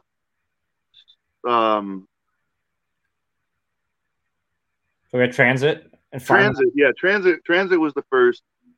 I was thinking Scum, and I was like, it wasn't called Scum. That was the magazine. Yeah. But I had Scum magazine T-shirts, and I had the Transit. I had Transit pants. I don't know if J-Ho's got any of those pants left. Those were awesome. And I skated for Razors, and we had a mall sponsor for a while. There was a skate shop called Fast Forward. Yeah, I remember that. They were from Dallas too. Yeah, me and Lonnie and maybe Eddie or somebody, they would give us free stuff just to hang out in the store, and it felt very like celebrity, esque to be, getting free stuff just to sit there at the mall. But we took it fairly seriously, and we would help kids pick out skates and stuff like that, and tell them, what products they, might like or what they're looking for, or whatever. We did a pretty good job with that, I think. And then I may or may not have been sponsored by Connections at one time or another, the other skate shop that was Loretta's and then Jason's and Fleener's. Who was that guy, Jan? Who was that guy who was the rollerblade rep back in the day? His name was... I don't remember. Randy? He drove the rollerblade van? Yeah. Back when they had tons of those things. Yeah, where he was like one of several reps for rollerblade with a van in Austin. He gave me a full set of everything when I went to Spain because Razors wouldn't sponsor me overseas. What's his name? Mac basically said, call me back when you get back to Texas, which I did. That was before Jeff Akers. What's that? So I've never heard a company do that before. Like, I Yeah, guess, I don't know. I was really surprised because I thought you're going to get more exposure from me going to Europe than less exposure. I don't know, whatever. yeah, Um, and then there may have been others. I can't. I honestly, Jan, that shit was like 20 years ago. yeah. Oh, Well, metric frames. I okay. skated for metric when Jake Barnes Uh-huh. started that up. I was a part of that. That was super cool. The frames were really good. They were the first ever rollerblade UFS UHMW frames, Hmm. and they actually snapped together so that the parts were interchangeable. It was a really, really clever design that probably didn't make it as far as it should have because it was maybe a little too ahead of its time Yeah. and maybe a little bit on the expensive side. Hmm. It would exist fine now if somebody had a router and they were set up in their garage to make those the way that 3D stuff too, you know. yeah, Here's some parts for it. yeah, 3D printing and even just with what you can do with a router now. Um, I mean, there's a lot of cool techniques for both making skate stuff and also for uh, like woodworking and machining and stuff like that. There's lots of cool stuff that you can find online and on YouTube and everywhere else. Um,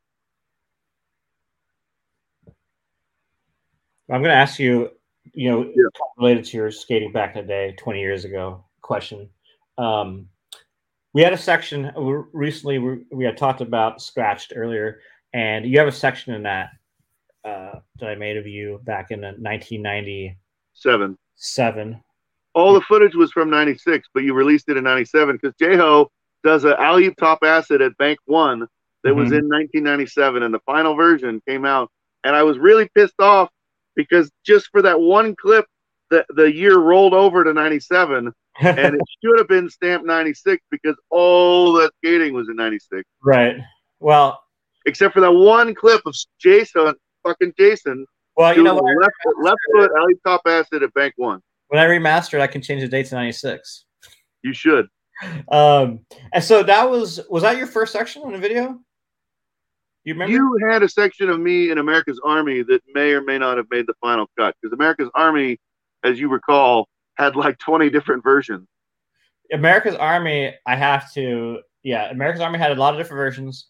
America's Army was also made with 2 VCRs, I believe. Just right after No Budget Lo-Fi, right? Yeah. Yeah, it was crazy. Shawn Michelson says, "No shit, I had no idea Metric had any riders. He was definitely ahead of his time." I remember the frames. I don't remember. Was it similar to like the Prime frame now, where it's like, I mean, obviously Prime frame is like metal with plastic outsides, but the concept, where it's like the 3 pieces, was it similar to that, or? So it was. Let me move to where I don't know where my camera is. It's dark in here. So there was two mounting blocks that mounted to the UFS, and then there was a frame wall that connected to those, and then there was an H block in the middle that snapped the whole thing together. And so it was fully symmetrical, and you could get black or white frame walls and black and white components. So you could mix and match the colors, because I mean that's been a thing as long as there's been companies beyond rollerblade making stuff was colors. Mm-hmm. Everybody always wanted colors, even though I always thought that was stupid. But yeah, it's more like Kaiser, I think, made just a solid billet of UHMW just machined in one shot, and it was more like that than the ones like Lawrence has, where it's like a metal frame system with a cover that goes over it. It was a solid UHMW frame, and they were bulletproof on ledges, and they were fast as shit on ledges. A little bit slow on coping, depending on the coping, but on ledges they were amazing. You still have a pair? Yeah, one of these boxes has old rollerblade stuff in it. I couldn't produce one right now on the spot, but Oh, no problem. if I had noticed, I could take some pictures. Post it on a channel sometime. Yeah. And when it goes to like skate design and stuff like that. You were into tech, the kind of tech side of stuff back in the day, and you always like one thing you were always talking about was like cuff design. Yeah. I feel like that's never been touched on. I don't think cuffs have really changed or have been a focus of change or discussion really. What was your like your theory and your whole thing on cuffs and cuff design back in the day, and what do you feel about cuffs today compared to the ones that you didn't like so much? So as far as cuffs are concerned, my thing was the cuffs need to be higher. I always thought that skate rollerblades should look more like ski boots. Maybe not as hard as ski boots because you need to be able to bend your ankles and stuff on rollerblades. But when I was really good and I could do like front torques on ramps and rails and things for an almost unspecified amount of time, like distance. I had double cuffed a pair of Razor skates where I made like an extension out of an old pair of cuffs and bolted a second pair of cuffs on top of that. And what I found is when you're doing a torque, if you can push against a really high boot with like your shin, you get a huge amount of support. And so doing a torque or a fish brain or a backslide, it's not just your ankle holding you up. It's not just a little muscles and bones and tendons and things in your little ankle. It's like the big muscles of your leg holding you up. And so, I always thought cuffs should be higher.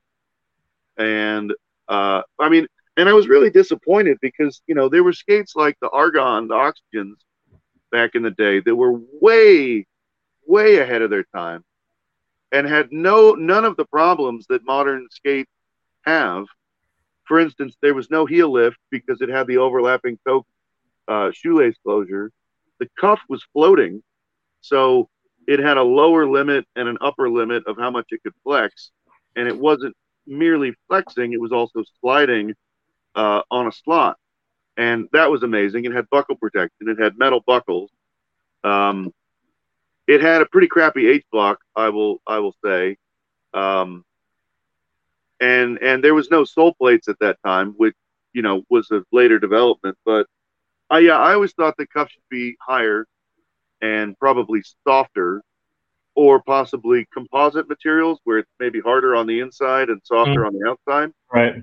I thought that there was a lot of directions that cuff design could have gone, and nobody really seemed interested in pursuing it.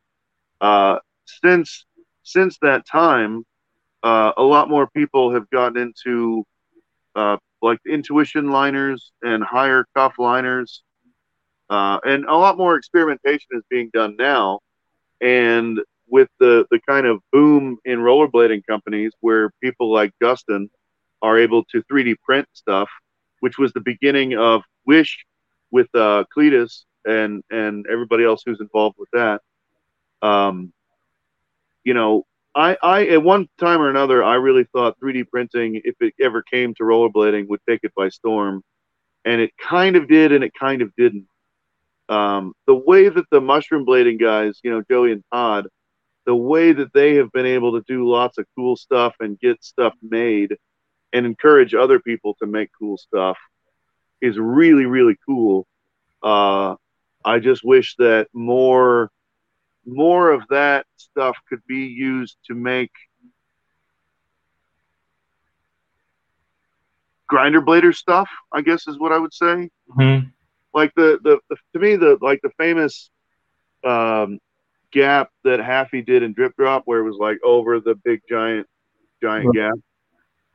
He did it 2 or 3 times, and I really, really think that different skates, different frames, different hardware, and kind of outside of the box, for lack of a better word, skate design, probably he could have landed that gap. So I don't disagree with you, but I also think, I've talked to several people about this. You look at Haffey skating those original Remedies, this big stuff he did on nose skates, which were like the last skate that you should be able to jump some huge gaps on.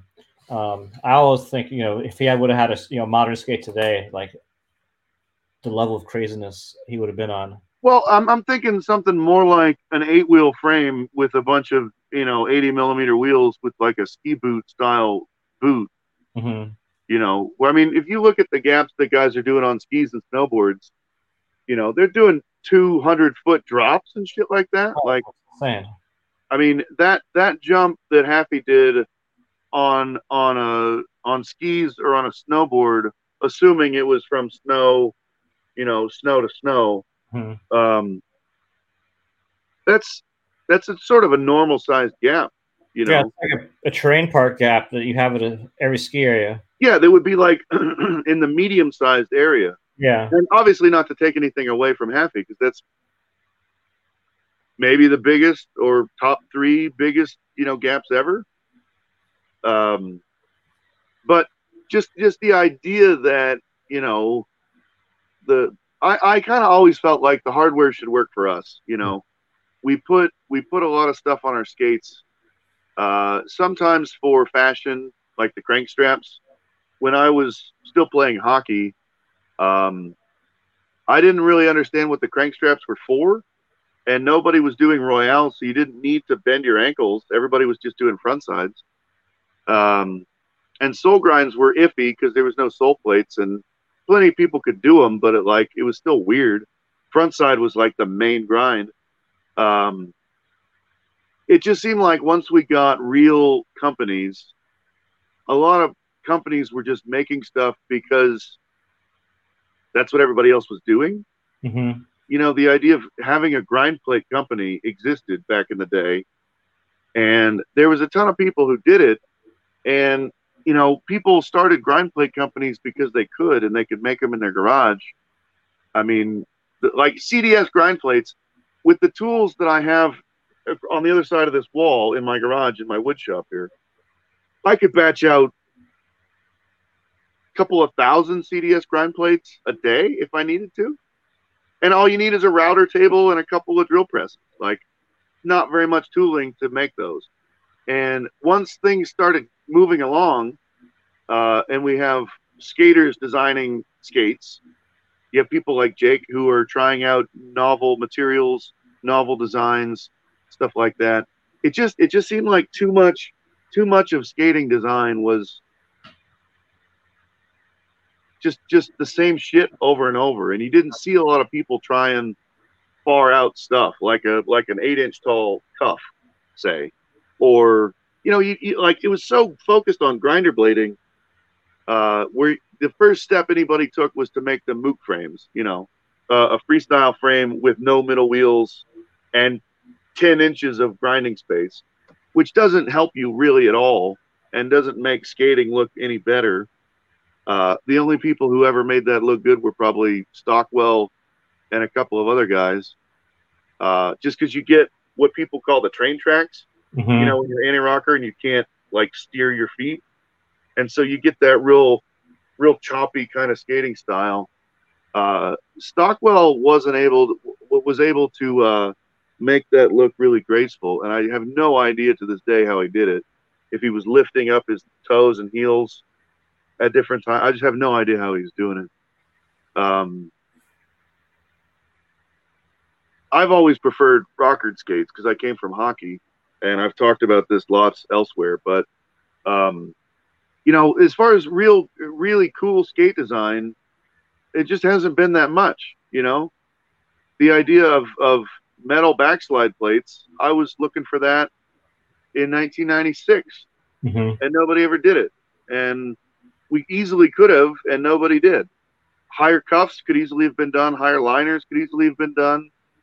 I mean, there's just so many things that went unexplored, and particularly during, our main era of like mid 90s to mid 2000s, a lot of gnarlier tricks I think could have been done if the skates had been designed to accommodate it, and they just weren't.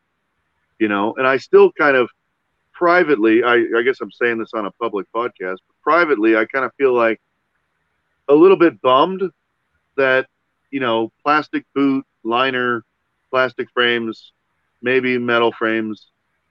Like, I mean, there's nothing that different about modern skates than we had with the 62 Impala in 1996. I don't want to say that nothing has changed. Lots has changed. Lots of cool stuff has happened. I'm not such an old curmudgeon, and I'm not one of these guys talking about back in my day everything was so much better. I'm just a little bit disappointed that, like, as we look at skateboarding, there was all different shapes and sizes of skateboards, and they kind of coalesced around that more or less symmetrical skateboard, pretty much straight across the front, not shaped like a snake head or a big fish tail on the back. It's pretty much coalesced to a fairly symmetrical thing, slightly longer nose, and it seems to work for everything that those guys are able to do. For us, it's just kind of a bummer that the plastic boot with the plastic frame and a liner stuck in with a cuff and a buckle is like as good as it gets. That just seems disappointing. So what would be your ideal skate right now? If you could create your skate out of thin air, what would be different about it? Besides, obviously we talked about the cuff, but what else about it? Giant cuff with some maybe ability to hinge or flex in some way, rather than just the compliance of the plastic is all you have for support. Maybe something else, I don't know what, ratcheting or on a hinge of some kind. Maybe the slot from the Oxygens was a neat idea. I wonder if there's anything to that. But definitely a super high cuff, super high liner. I would like sole plates to have, fully interchangeable parts where you could put metal sliders on the sole plates, almost like Legos or something like that. And then make the backslide plates or the torque, grind, the Royale plates, make those available in every material. Have them made out of aluminum. Have them made out of regular nylon, like everything else is, or have the option to get super soft ones. I mean, the backslides, people like John Ortiz and other people who skated Oxygens and K2s back in the day were doing. Pat Lennon is a good example. Backslides down like 20 kink rail, Royales down 20 kink rail, with like literally a brake, with a rubberized backslide plate. I would like to see all that. The closest thing to a skate that it was what I would come up with was the I got them from Jason at Connections. They were these ridiculous USD skates. They had a metal cuff. They were called. Do you know what I'm talking about? Carlos Pianowski had a pro model version of it. I don't remember the name of it. Realm? The Realm? No, it wasn't that. It had a metal sub cuff and then a vinyl. If Sean Michelson's watching, he's might know. It doesn't matter, but it had tabs where you could move the sole plates on the outside and in the negative side. You could move those in or out and up and down. The backslide plate, you could move it forward and back. There was a lot of neat features that you could tweak and you could modify and adjust so that it would work for your feet and your style and whatever. I would want something like that skate, but without obviously a fucking metal cuff. I don't know whose acid trip that was, but on the height of the liner, the cuff, like the highest liner that we've had was the Shima with that Shima liner in the Razors. How much higher would you go to that? I bought some Intuition. I can't remember what they're called. They're like ski boot liners, and they come all the way to the top of the shin, like almost to the knee. Okay. I would go that high. So high. High. But like the only skate that I remember that had a really high ski style boot would have been that rollerblade off-road skate, the Coyote. The Coyote had a really high cuff, like a high cuff, like that. Yeah, because I think if you took those things out on a trail, you'd break your ankles like instantly. But that's to me the same thing, is that if you're putting yourself in a unique environment where you need that kind of support because you're skating on dirt bike trails or motocross trails or whatever, off-road trails, you're going to need that kind of support. But also, if you're happy and you're doing like a 40-foot gap, that's the same kind of unique environment where you need something special and sexy and extra. Yeah, I mean, it makes sense. It's interesting to see what's going to happen. I mean, I do feel like, with the whole wizard style skating and all the different frame brands coming out, making all sorts of different frames options, with the different types of rockers and stuff. Those are really cool. And I know you coming from a hockey background, I've been doing a bunch of ice skating lately with my mom, and I've got the wizard frames, the PR80s, and it's just like ice skating, Yeah. That's cool. It's like doing figure skating on hockey skates with some but not, it's different, but it's the edging, Yeah. And I feel like you would actually probably enjoy those frames. I've never got to ride a pair.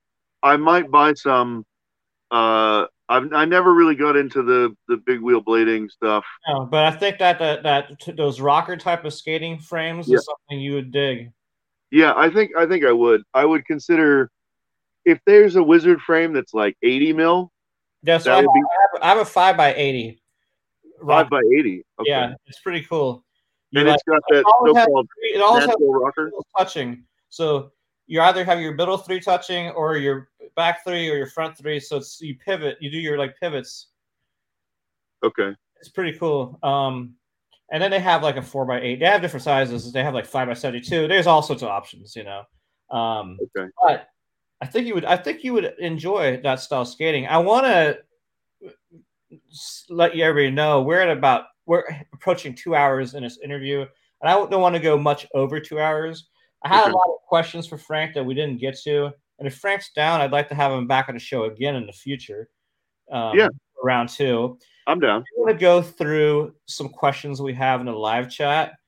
And if anyone has any questions they want to ask Frank before we end, go ahead and post those in the live chat. And a while ago, about 20 minutes ago, another Austin legend joined the live chat, and that is Jay Garink. Jay! Dude! Call me, asshole. Call Frank, Jay. I don't have your number. Call me.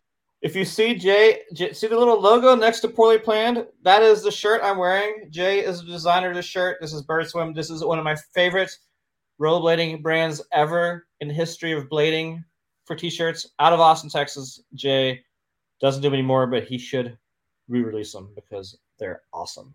Yeah, you should, Jay. Great artist and great skater. And speaking of big wheel blades, he was the first person I saw do some really cool grinds on big wheels at the box sessions in Austin.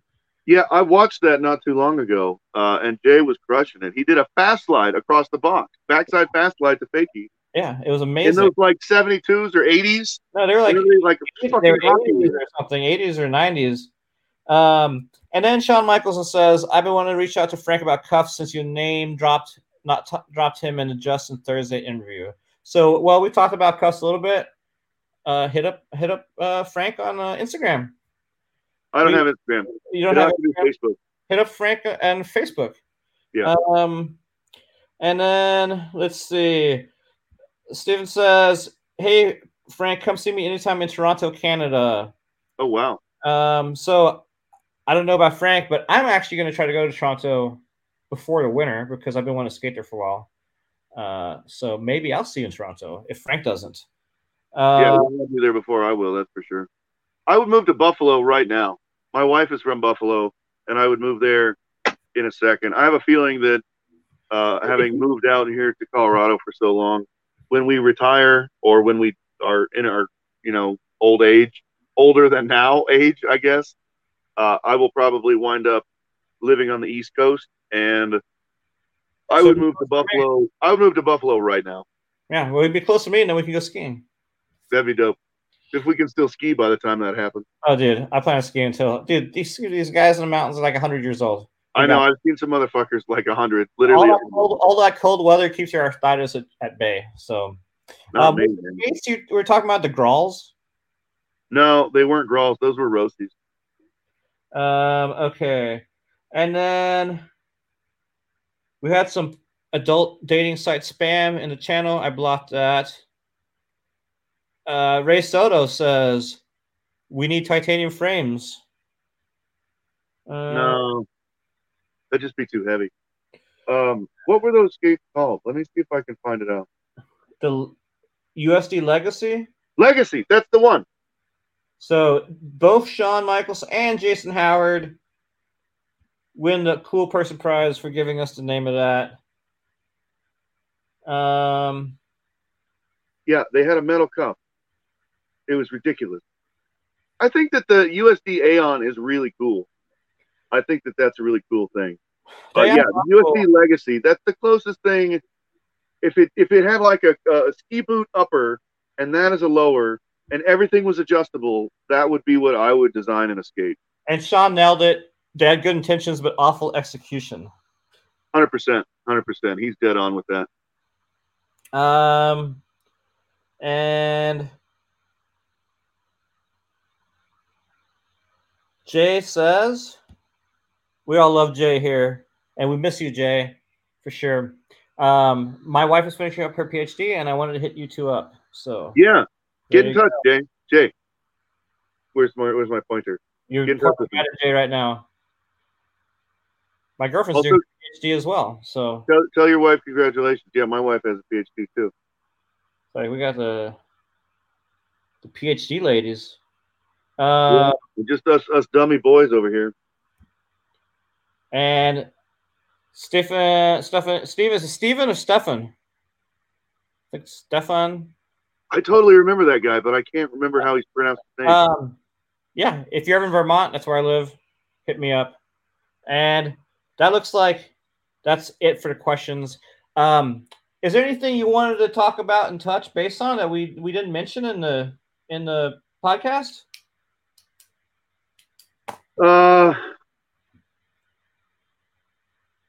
I will try to find that picture of you because you're doing a legit. It's either Royale or Backslide. I'm sure of it, and it's on one of the bigger of the lower rails at Convention Center. I have a photograph of it. I'm nearly sure. I will try to find it for you, Jan, because if you have any other old photos of Austin skating in general, of everybody, let me know as well. Yeah, I do. Yeah, I have. There's old ones of.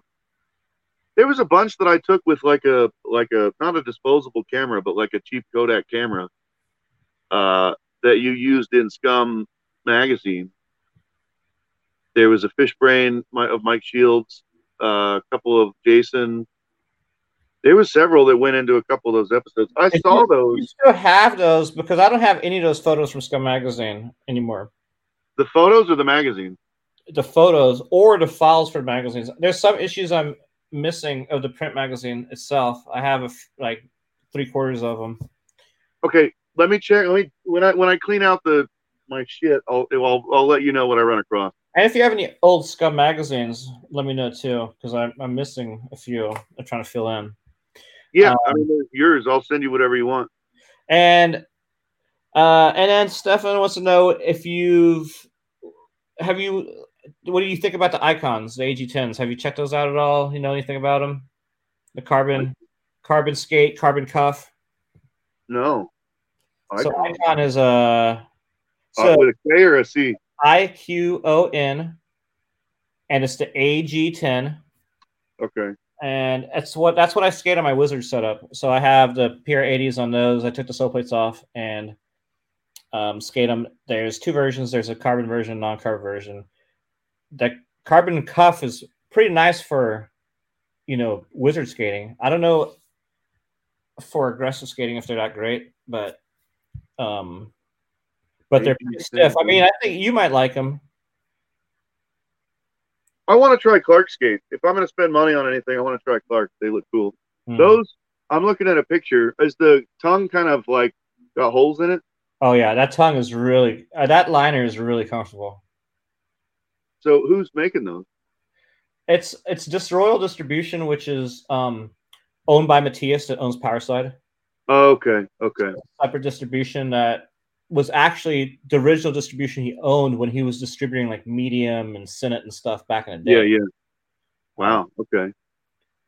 So it's like, It looks cool. I would like to see a pair in real life.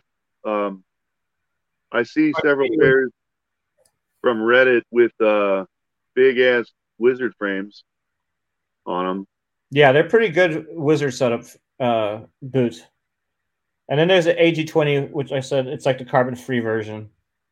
Oh, I'm looking at you with a cap and a big. You must have got a haircut since then. But did you do a review of those on YouTube? Yeah, I did a video on them. How long ago? Oh, it was before Robert Guerrero went to so it was the beginning of summer because I did it with Robert Guerrero. Okay. Yeah, they look cool. I've never been a huge fan of USD cuffs. I always thought were too hard. Mm-hmm. And all the guys who shredded those back in the day, like Dominic Sagona and everybody else, I don't know how they did all the tricks they did with those cuffs because I couldn't do them with those cuffs. I always liked the softer material they used for the Razors cuffs. And again, I wish they were a foot taller. But yeah, those are pretty sweet looking skates. I'm always curious to see what they look like in the bigger sizes because they always put the photograph of like a size 9. Right. And a size 9 looks fabulous no matter what skate it is. And then when you start getting into 11, 12 or bigger, they stop looking nearly as cool, Mm-hmm. So I'd like to see them in a size 11 and a half. Yeah, I have mine are 10 and a half. Okay. But they look pretty good. Now, there's another show I've been doing randomly on the channel. It's Rollerblading Talk, or it's Talk Rollerblading or something like that. I forgot the name because I changed it, but it's more of a conversation with like 2 other people or 1 other person. Less interview style, more conversation. Kind of like what we've been doing just because we know each other more, but back and forth questions. I'm going to start doing more of those shows versus I'm going to be doing a podcast, obviously, but I'm going to be doing those shows as well because I like the chemistry between multiple people talking. So if you're interested in being on a show like that with some other people, maybe we could get Jason and Jay. I would love you, me, and Jason, man. That'd be the good old days right there. Somebody's posting porn. This is the first time that I've had people post porn links in the live chat. Well, yeah, we always need more porn. So I'm going to get Jason on. Jason is somebody I want on the podcast. Yeah. Just for interview style. But I want to have Jason and you and maybe one other person from the Austin era. Get Jay. Just shooting the shit. Jay would be great if they're down. So I'll contact them. But I'm going to do different shows like that. If you have ideas of ones you want to do, let me know. If anybody has ideas what they want to see or who they want to see on the podcast or the Let's Talk Rollerblading show, post that in the comments below. And if you enjoyed this video and this interview with Frank, make sure to hit the like button and subscribe to this channel. If you haven't already, hit the bell icon to be notified anytime I upload new videos. And I have links to my social media in the description below, Facebook, Twitter, and Instagram. And Frank, you only have Facebook, right? But if somebody wants to get a hold of Frank, talk shop, cuffs, whatever, they can find you on Facebook. Yeah, for now, Facebook. I don't want to say my email publicly, but I won't give your email out.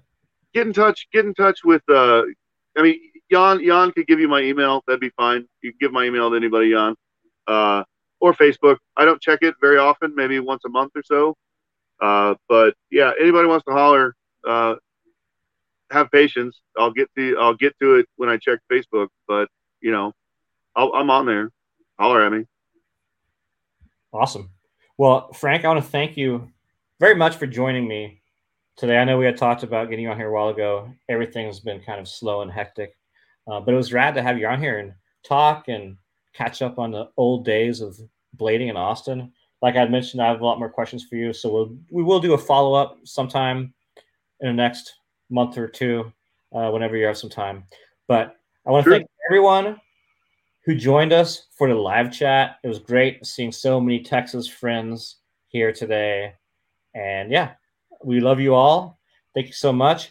If you want to stay on, Frank, I'm going to go ahead and close it out, and I will talk to you shortly. Everyone, take care. We'll see you next time here on the Down and Out Blading YouTube channel.